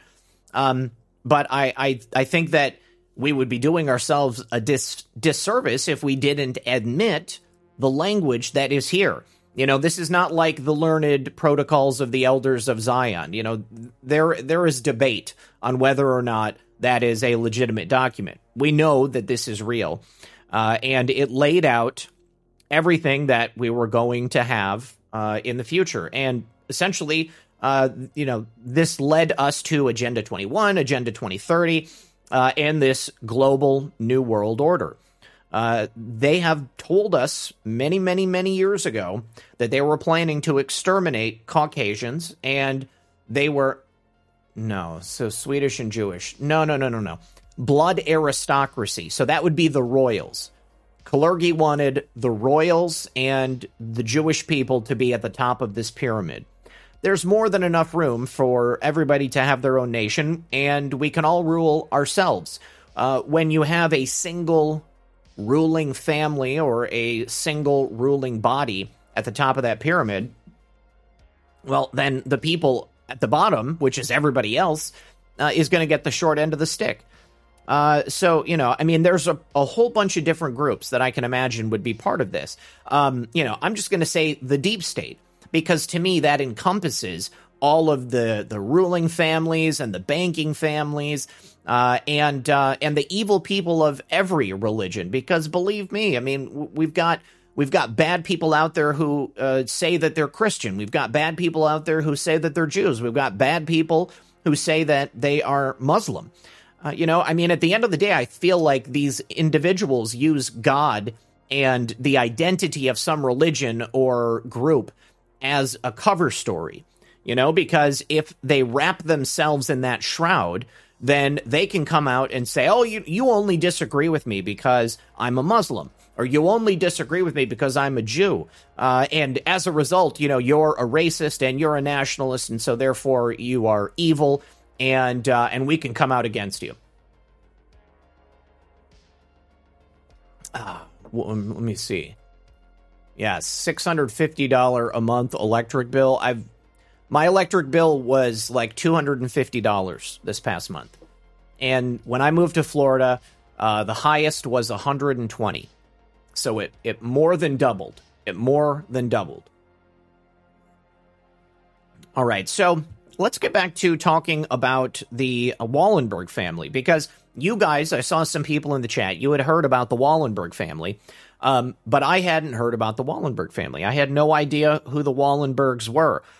And the Wallenbergs, as Ingrid said, have been around for a long time. They're one of the most prominent and richest Swedish families. They control not only a bank, but they control many multinational corporations. They control Ericsson, so that's a good portion of the world's telecommunications equipment. They are essentially the same type of family as the Rothschilds. Now, I had asked Ingrid about the wealth of the Wallenberg family. They have currently sales of $154 billion a year. I think I saw that their wealth is estimated to be just under $500 billion. The Rothschilds are estimated to be just around $600 billion. But again, the amount that they're telling us publicly and the amount that we can gather publicly, I think it's probably a fraction of the true holdings that these families are going to have. If you own a bank, think about the power inherent in that. Thinking about, you own a central bank. How much money can you hide inside as many accounts as you want? And that doesn't even take into effect Panama. We know that the elites hide vast sums of wealth in these offshore tax havens, in these corporations. And that allows them to be a lot richer than people even know. Somebody had reached out to me when I first started on YouTube about some type of trust. I don't know what it was called, and I don't remember. But it's essentially this corporate structure, or maybe I don't even know if it's corporate. It's like a legal structure, and this is apparently what all these wealthy families do. They put all their money into the trust. So the trust is owned separately from any of the people. And then the people become the beneficiaries of the trust. And somehow that money is tax-free. Now, I would imagine that you'd have to have a lot of money to open up something like that. So that's nothing that I have. And I've not had any experience in my own personal life with these types of financial instruments. But the structure, as I was reading about it, seems to be the same type of thing that the people like the Wallenbergs would have, or the Rothschilds would have. So what Ingrid also said is that the Wallenbergs have a family motto: to work without being seen. So, knowing that, I wasn't all that surprised that I wasn't super familiar with them. The Rothschilds, only in the last maybe 20 years or so, really came to the forefront, I think, of people's consciousness. And maybe, if you had read Bloodlines of the Illuminati when it first came out, because remember, Fritz Springmeier is going to be on the show here very soon. Can't tell you the exact date. Let me see. Penny, what's up, Penny? Good to see you. Let me do a couple of thank yous over here on Buy Me a Coffee. Jay Sue, thank you very, very much. Kay and Mon says, we love and appreciate you, Zach. You're our favorite. And then Shay Lee said, great shows lately. You were born for this. You and Lisa have a great weekend. And then also Rosemary said, God bless. Thank you very, very much. Appreciate all of you. We'll go through the thank yous over here on the Foxhole here in a little bit. But the Wallenbergs work in the shadows. The Rothschilds now are publicly known, and so people have paid a lot more attention to them. But I've always said that the information that we get publicly is only a fraction of what's actually going on behind the scenes. So my question is, let me see. Oh, Slug Trail. You're going to ask him if he stole all those notes from Jordan Maxwell. I had never heard that. And I don't know about Fritz's relationship with Jordan Maxwell. I do know about Jordan Maxwell, and I've seen a lot of Jordan Maxwell's, speaking engagements. Jordan had his own issues with people, so I don't know. I'll talk to him about it. Fredo says, someone needs to dig on Marky Mark. Last name is too familiar. Look into the Funky Punch while you're at it. Yeah, I saw somebody asking about the Wahlbergs. I don't know. I don't know if the Wahlbergs, Wahlberg, there's a couple of different spellings for it, but that would be interesting. So back to my point. The fact that we know these people's names, does that mean that they're the top of the pyramid? Or does that mean that they're just the public face of the capstone? Who's underneath there? Who is actually pulling the strings from behind? There have been people, what was her name? She used to work at, was it at the UN or the World Bank? She worked at the World Bank. Oh, hang on just a second, guys. I need to, World Bank whistleblower. Karen Hudes. Karen Hudes. Okay? Karen had some wild stuff that she came forward with. She is still publishing, but she doesn't do interviews. I asked her if she would come on the show, and she said that she doesn't do interviews because I don't know why. But the World Bank has made a statement on her. Let's see. An individual named Karen Hudes has been issuing correspondence and arranging meetings in the name of the World Bank. In some communications, Ms. Hudes has presented herself as the World Bank's acting general counsel. Karen Hudes has not been employed by the World Bank since 2007 and is in no capacity authorized to represent any arm of the World Bank Group. Any claims otherwise by Ms. Hudes or her proxies are false and should not be viewed as credible. That was back in 2014. So, as far as I know, Karen isn't saying that she still works at the World Bank. But she did say that she essentially was able to unravel the structure of the New World Order, basically, because she worked there at the World Bank, and that was their primary mode of funding. And she claimed that there were people at the World Bank that were not really people, that they were the like cone-headed people, like what you see in the graves in Peru. Pretty crazy stuff, if that's true. And there are some pretty interesting interviews that you can watch with Karen Hudes. But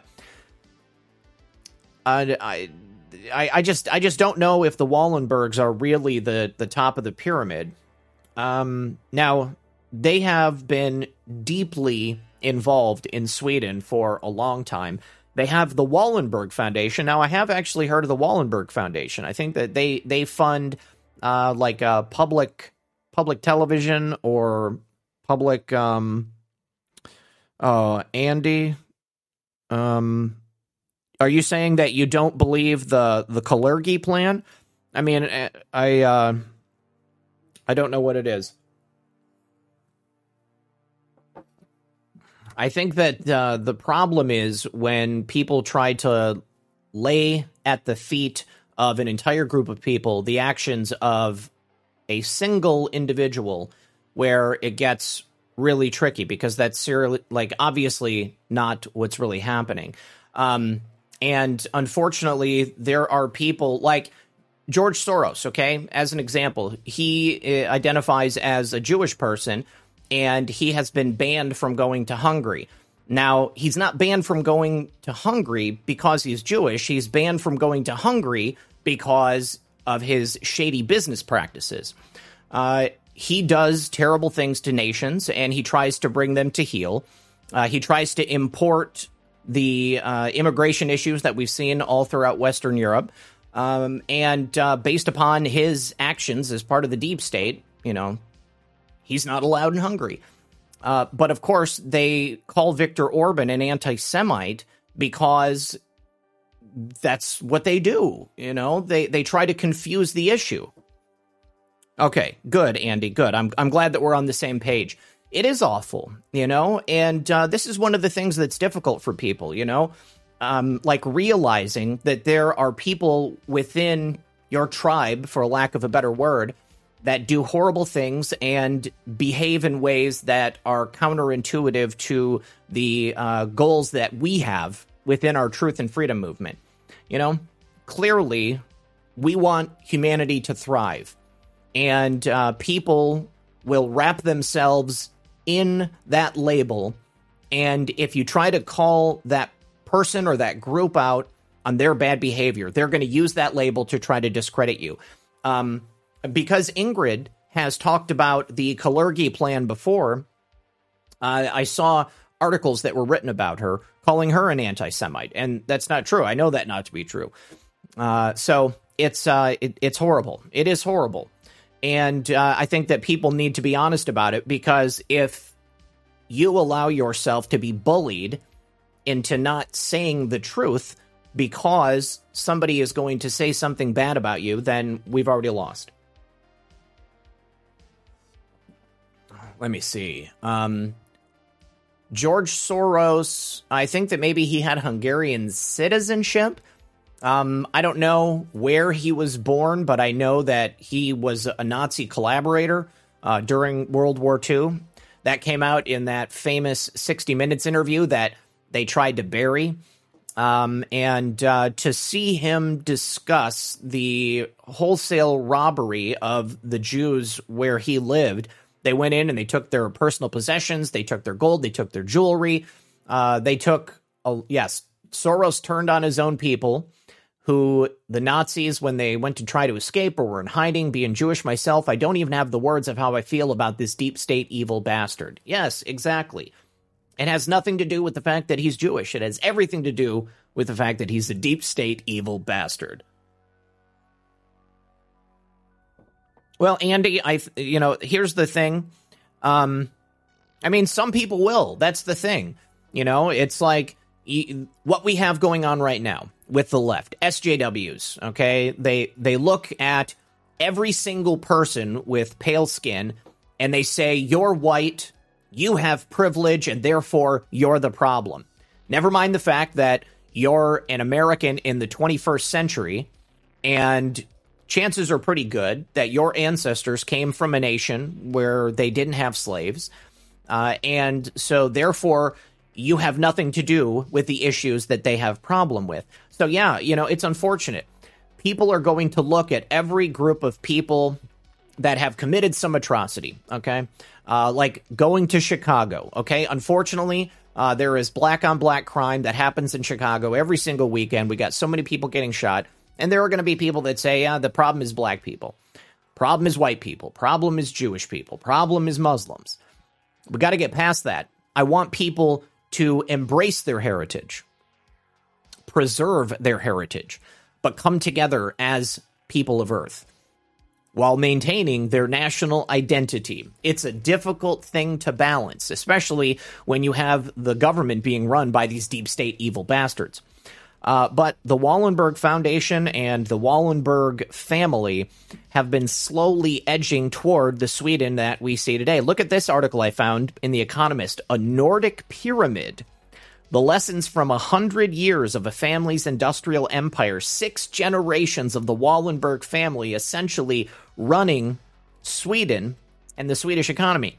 And look at this. The Wallenbergs are also investing heavily into artificial intelligence, because at a certain point, they're going to tell us that we are too fragile to make our own decisions. We're going to have to turn that over to artificial intelligence. Meanwhile, the elites, the deep state, the New World Order, they're going to be making their own decisions. They're going to be making all kinds of money, and they're going to force us to be subject to the whims of an artificial intelligence. And I guarantee you right now, there are AIs that go into people's chats, my chat here, other truthers' chats, and they try to stir up a shitstorm. The Batman says, George Soros' father sold the homes from the Jews as they sold them out to Nazi sympathizer families. Yeah, it's disgusting. It's disgusting what he did. Let me see. Oh, Samantha. Thank you very much. Samantha says the show is awesome. I really appreciate that, Samantha. And then also, let me say, Manda, I didn't actually give you a thank you on the app last night, so thank you very much. So yeah, Manda had raised awareness last night in the chat about the VA canceling benefits of veterans who were present in Washington, D.C. on January 6th. That pisses me off more than anything else I can possibly imagine.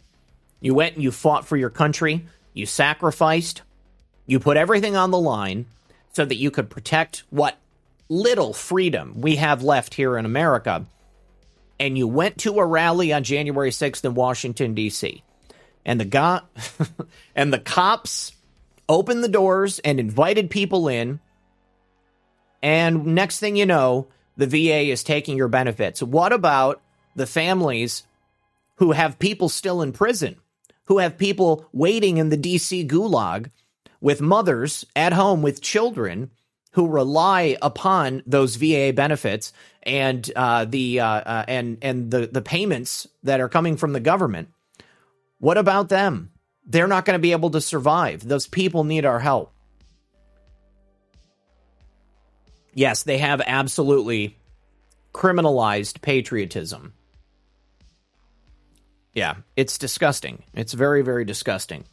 Let's see. I'm just going to see what's going on over here on Odyssey.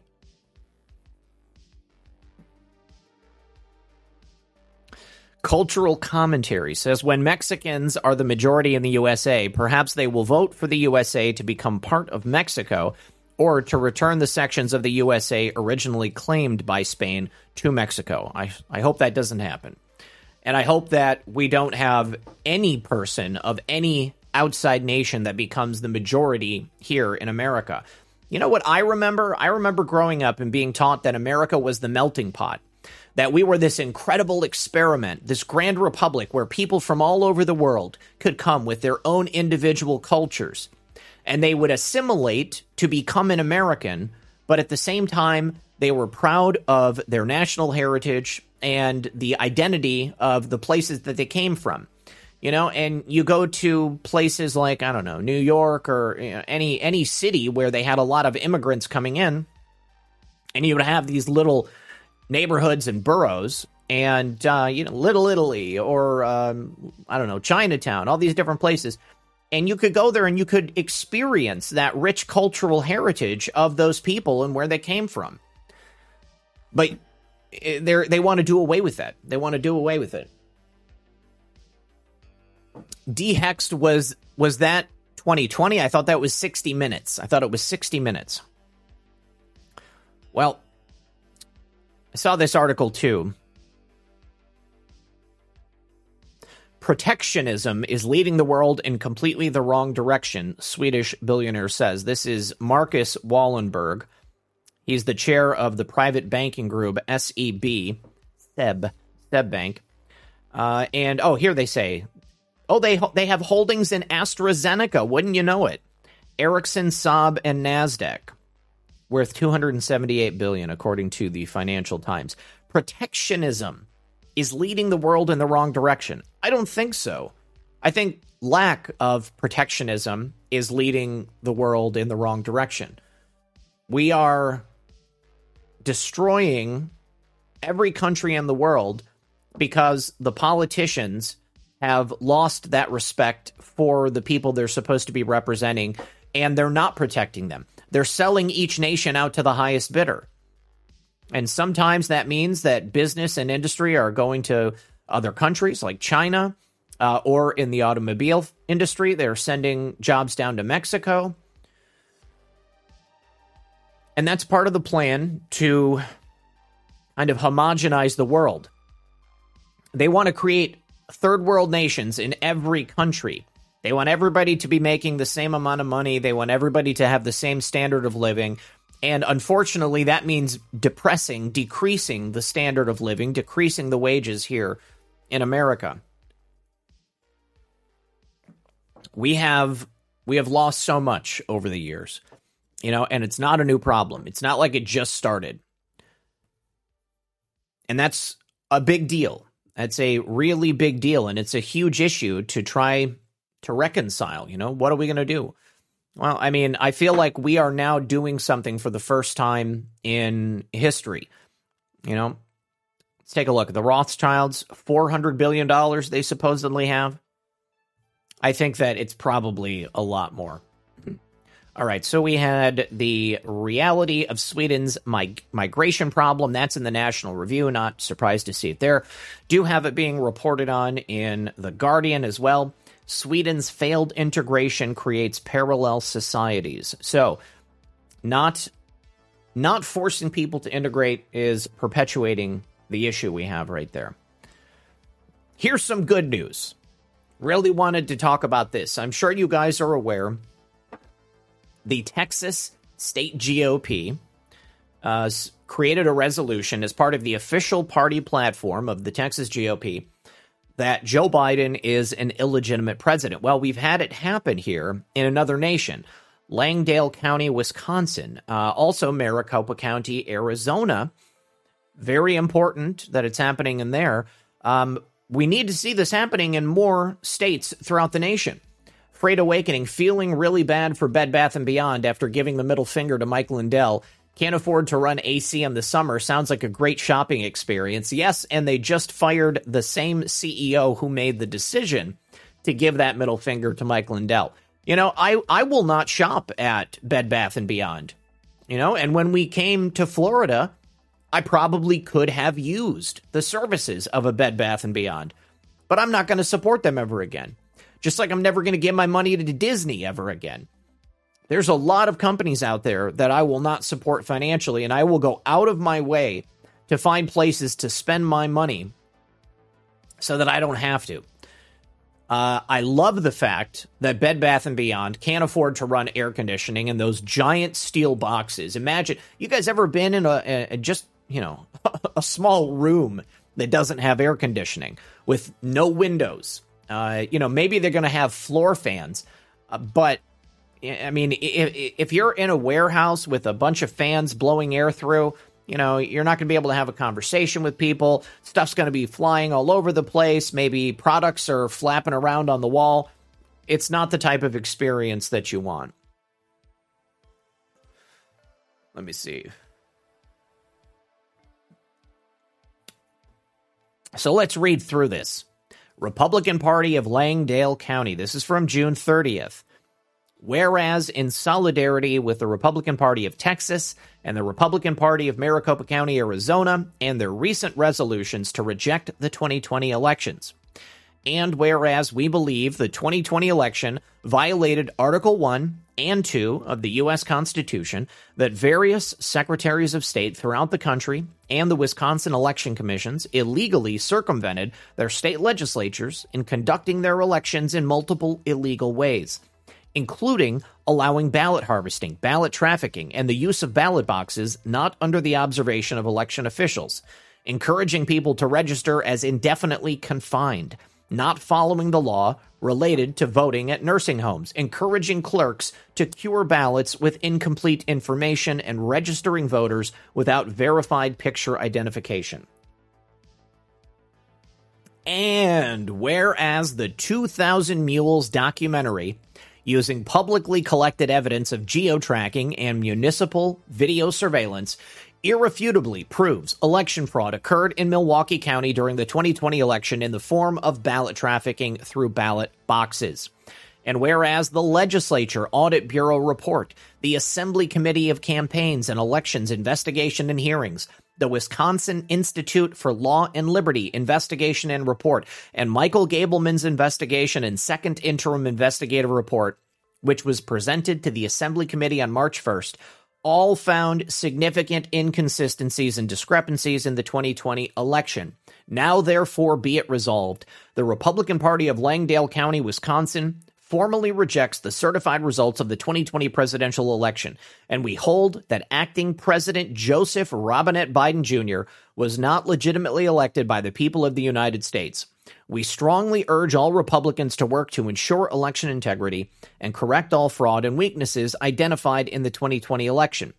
And be it further resolved, we ask and encourage the Wisconsin State Legislature to do everything in their power to dissolve and defund the WEC and put the responsibility of election integrity in the hands of the elected position of the Secretary of State, and that the Wisconsin Legislature also do everything in their power to complete all ongoing investigations of the 2020 election, including Michael Gableman's investigation, to ensure no cheating happens in future elections. And be it finally resolved, we encourage every other Republican county party in both the state of Wisconsin and all other states that experience voter fraud and cheating to issue a similar resolution to reject the 2020 election results. Is there anyone else here in the chat who is connected in any way to their county Republican Party? Please give me a 1 in the chat if you are, because I'm going to ask a very simple request. I'm going to ask every single person here to get in touch with their county Republican Party and make them aware of the actions taking place in Texas, of the actions taking place in Wisconsin and in Arizona, because all it took was one state. We had the entire state of Texas reject the results of the 2020 election. And then shortly after that, we also have Arizona and Wisconsin. I'm going to be calling the Republican Party chair down here in my county. I'm urging every single person here to do the exact same thing, to make sure that these people are aware of what's happening in these states, make sure that they're aware of 2,000 Mules, make sure that they are aware of the fraud that took place. If they know about the fraud, then your first question should be, why haven't you put something in writing? Why haven't you made it official that we, the people, reject the results of the 2020 election? Because it was a fraud. It was BS. I see. Yes, J. Drish 76. His name is Joseph Robinette Biden. I have never heard the name Robinette until I saw it with Joseph R. Biden Jr. Fredo says, on a side note, have you had any correspondence with Greg Phillips? I remember him saying that he planned on inviting 50 or so people like yourself to a private meeting before he drops his Moab. No, but I was planning on reaching out to him to get an update and to see what was going on. I'm also in pretty regular contact with Peter Tickton, with President Trump's attorney. I love saying that. President Trump's attorney and I are now friends. Oh, that's got to be pissing some people off out there, I imagine.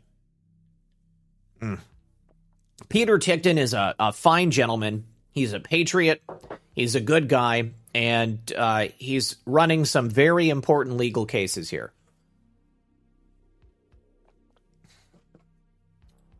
And I'm hoping that I can bring you guys some news very, very soon. Oh, Andy, you're from Oakland County? I'm a native Michigander myself. Obviously, I'm in Florida now, but I'm a native Michigander. Give us a format. Gov USA format. Hard Knocks PhD, can you put that into slightly different language so that I can understand? Okay. So yeah, I never ever believed that I would be anywhere near a close proximity to President Trump. And so, you know, I look up to President Trump, obviously. I think that many of us do. And, here's a great thing I wanted to talk about, guys. I really wanted to bring this up. Okay. Maybe this is an email that I got, and I'm not going to say the person's name because I don't want them to be targeted or anything. If people disagree with me, guys, or if people, I don't know, say something publicly or like ask a question about something that I've said, I just want you to know I don't ever want you guys to attack them publicly. I don't think that most people would, but I've noticed that when people have said things online, it seems like some people are protective of my good name, and I really appreciate that because I only have one thing that matters really when it comes to like my interactions with you guys publicly, and that's like who I am as a person. You know, obviously, my character and who I am, that means everything to me. So if somebody calls my character into question, obviously that's something that I will address. And I had some people disagreeing with me this week, and that's fine. I think that's fine. But I think that, as I said just yesterday, people have a problem reacting with their emotions and not carefully considering the content of their words before they deliver them. And I think that's something that people need to get a little bit more adept at. Okay, so somebody sent me an email, and they said, I've been thinking, could my man Donald J. Trump and the Dems be on the same side? Forget the gay talk, think about the money. DJT started the fascism with the government-fed corporate bond buys, and Joe Biden continued. I think we are being set up. He is too squeaky clean. In the impeachment hearings, clean, and the impeachment hearings, etc., are to polarize everyone to his side. He had that in 2016. We are bamboozled by the deep state again. How do you think they got in? So he didn't want to crash during his administration. Then he manipulated all the way up in 2019. So what will be different in 2024 if Republicans get control again? Crash the dollar? I think that's bad faith in man. Trust God, and that's not DJT. We are on our own. DJT is deep state. Convince me I'm wrong. By the way, I don't plan on missing any of your shows, but a balance in this opinion is different than anything I heard on other shows. I think people should be buying medals now, and I vote Republican. We'll call him Jay. Jay, you may be here tonight. So here is what I have to say about that. Donald Trump was elected in 2016 to a rigged system, both politically and financially, and it was necessary for him to operate in that rigged system. He showed America what could be possible through policy and decision-making that was different from what we had seen before. You know, they told us for decades that things were as good as they could be. They could only do so much to fix the problems that we had. DJT showed us that that wasn't true. And let me just take you through this. So Donald J. Trump has not benefited financially or personally from his time in office as president. He and his family have been persecuted. They have been attacked. They have been maligned in the press. They have been defamed. He has had his wealth reduced. His businesses have suffered. And on the other side of that coin, the deep state has had their agenda suffer as well. Let's exercise this out. So let's just say that Hillary and Bill are sitting there at dinner, and I know that there's people above Hillary and Bill, but let's just say if there was going to be a scenario where Donald J. Trump was aligned with the deep state, they're sitting around, they're having dinner, they're drinking a... I'm not going to do that. Okay.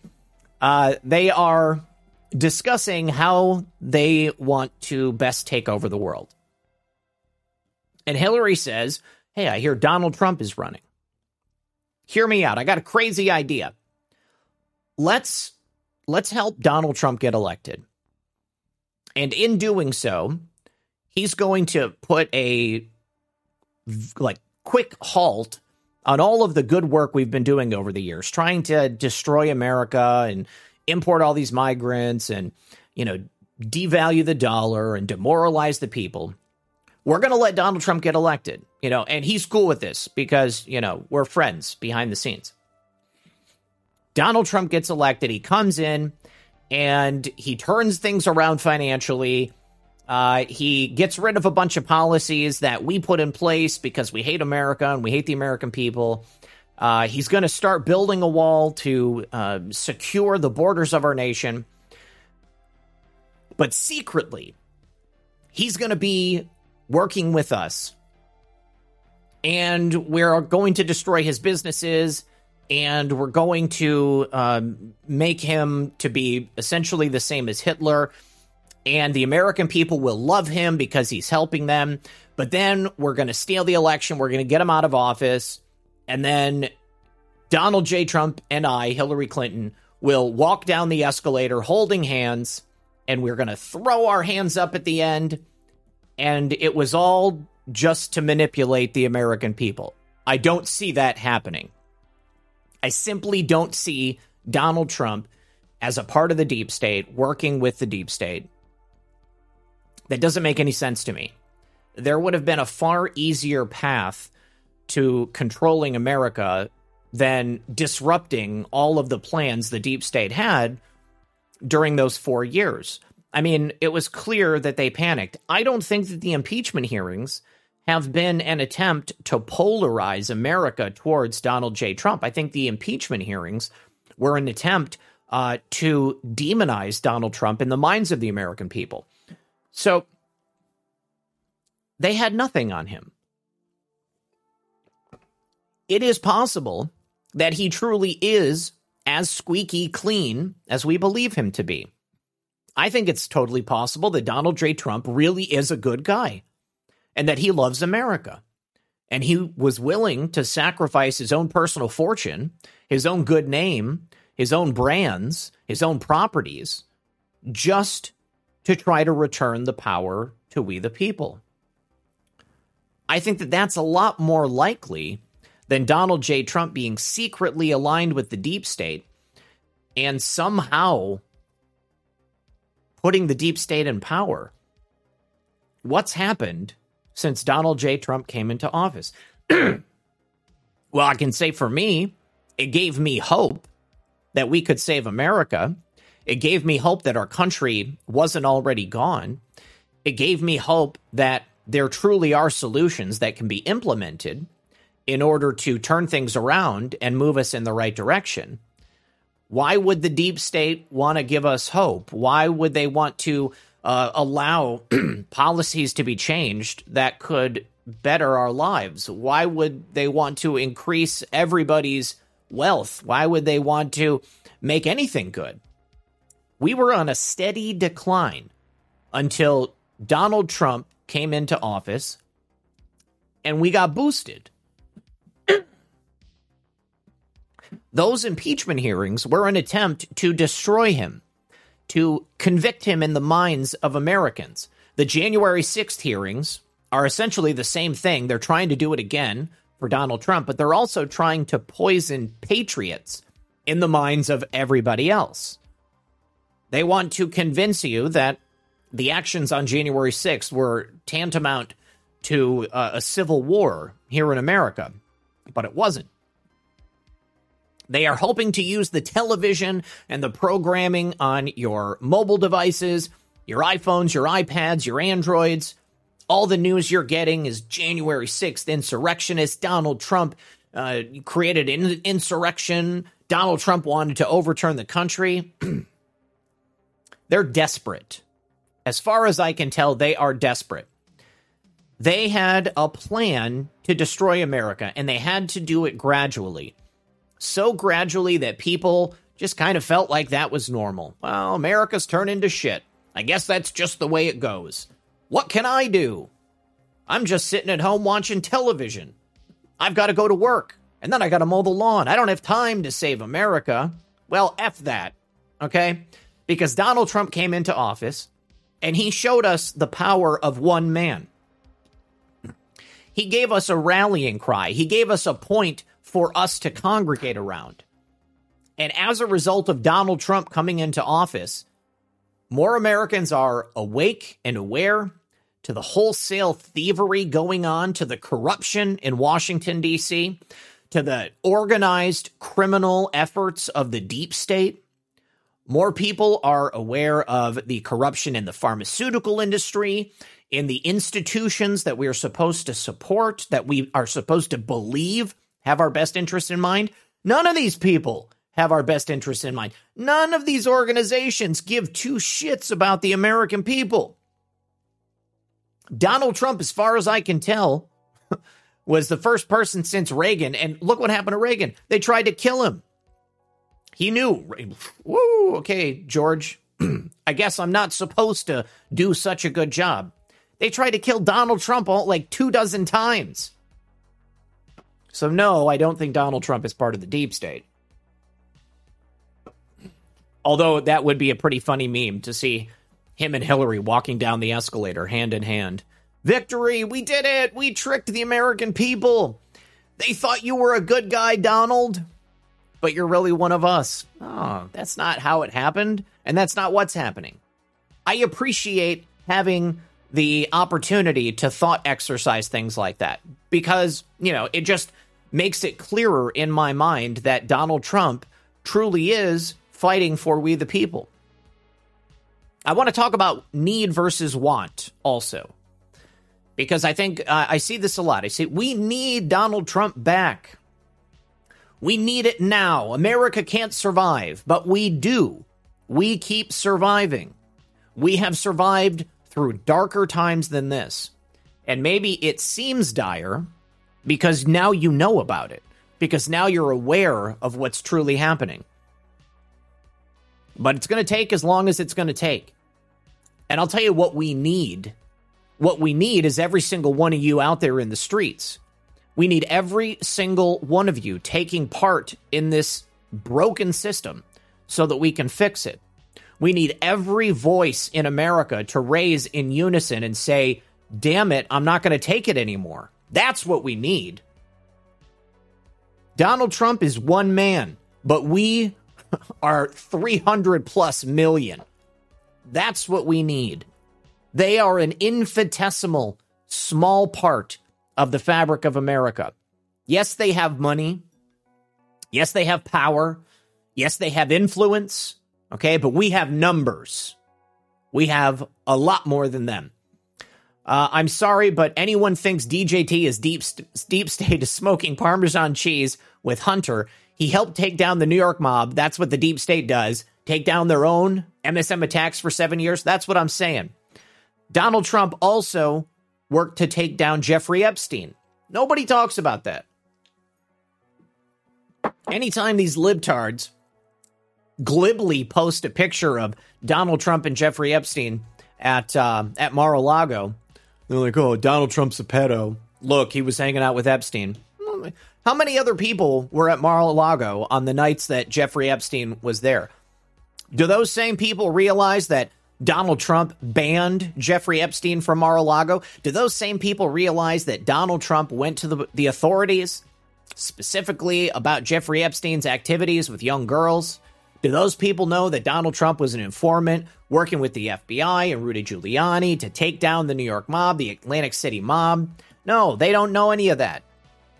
All they say is that here's a picture of Epstein with Donald Trump. Well, I hate to burst your bubble, but a picture of one person with another person doesn't mean anything. I'll tell you what does mean something.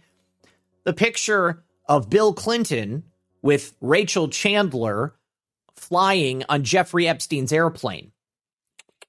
That means something. That is something that you'd want to follow. That's what you'd want to look into. Do we find Donald Trump taking trips to Jeffrey Epstein's island? No. But we got Bill Clinton on there. We got Bill Clinton and Kevin Spacey on the same flight. There are a lot of different ways that you can look at the deep state and different trails you can follow, different threads you can unravel. But Donald Trump is not part of the deep state. That would be the stupidest way for the deep state to go about doing their business. They don't have time. They don't have time to create some overcomplicated, ridiculous ruse and make Donald Trump be some bad guy. You know, why would Donald Trump have bothered to do anything positive for America? He would have just kept on keeping on. It would have been so easy for him to get elected, okay, and then say, you know what, I'm not really going to change things, you know? I like money. I like making money. I like, making the Democrats happy. Donald Trump is a patriot. Donald Trump was working on this issue way, way, way, way long ago, okay? Now, I want to go back to needing and wanting. I love Donald Trump. Absolutely. Respect that man. 100%. I truly believe he is a man of the people. He is working on the patriot side. He is not deep state.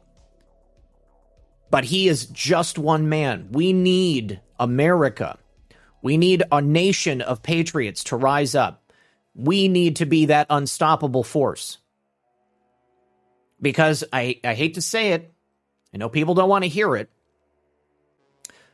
However small a chance it is, there is a chance that Donald Trump does not come back to politics. I would love for Donald Trump to come back. I want him back now. But will I survive without him? Yes. I think all of us will survive. The most important thing is the movement of truth seekers that we've created. Fredo says they use Oprah appearances to point at his allegiances as well. Weak arguments. Yeah, weak sauce. Weak sauce. They tried so hard to dig stuff up on him, but nothing. Forced to make shit up, like choking his Secret Service detail. Yeah, that's the thing. You find me some legit dirt on Donald Trump, That would have already been out there in the middle of those hearings. Adam Schiff, how many months, how many years was Adam Schiff saying, you know, I've seen absolute 100% proof that Putin is controlling Donald Trump. Well, bring it out. It doesn't exist. They impeached him twice and they had nothing. Right now, they are trying to impeach him in the court of public opinion with the January 6th hearing, the sham January 6th hearing. Shame on you, Liz Cheney. Shame on everybody on that unselect committee. Shame on anybody out there looking at this situation and what happened and buying into the official argument. Shame on anybody who called 2020 mostly peaceful protests. It's bullshit.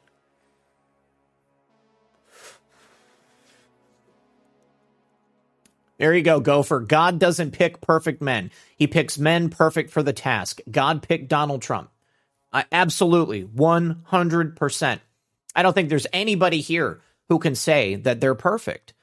You know, it just doesn't exist. It doesn't exist. But I can say that I know that what I'm doing with my life is making a difference. And I believe all of you are too. All right, you guys. I think we're going to call it a night right there. Because I am getting very, very thirsty. We are way over. It's 12:24.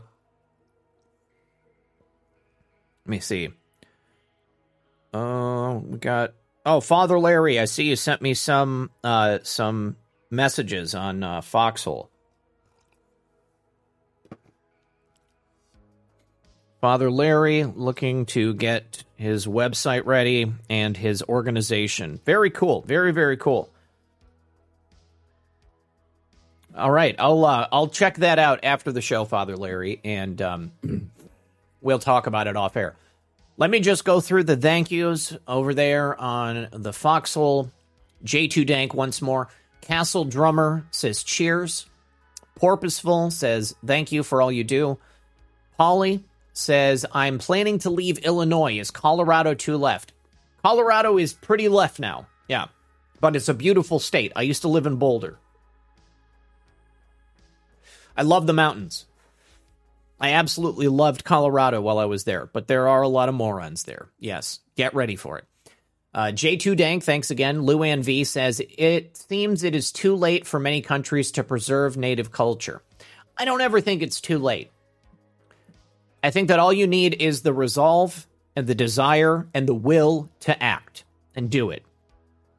It's only too late when total genocide has been committed and races of people have been wiped off the earth. Even then, there is the possibility that future generations can find that cultural heritage and you know, as much information as they can, and they can preserve it in that way. But I don't ever think it's too late. I think that we all have an opportunity. You just got to have the will to act. But thank you, Luann V. Liberty Bells, love your red pill. Thank you, thank you. Country Girl 007 dropping a cookie. Rapture Ready says, you always bring the good stuff. Thanks. Thank you.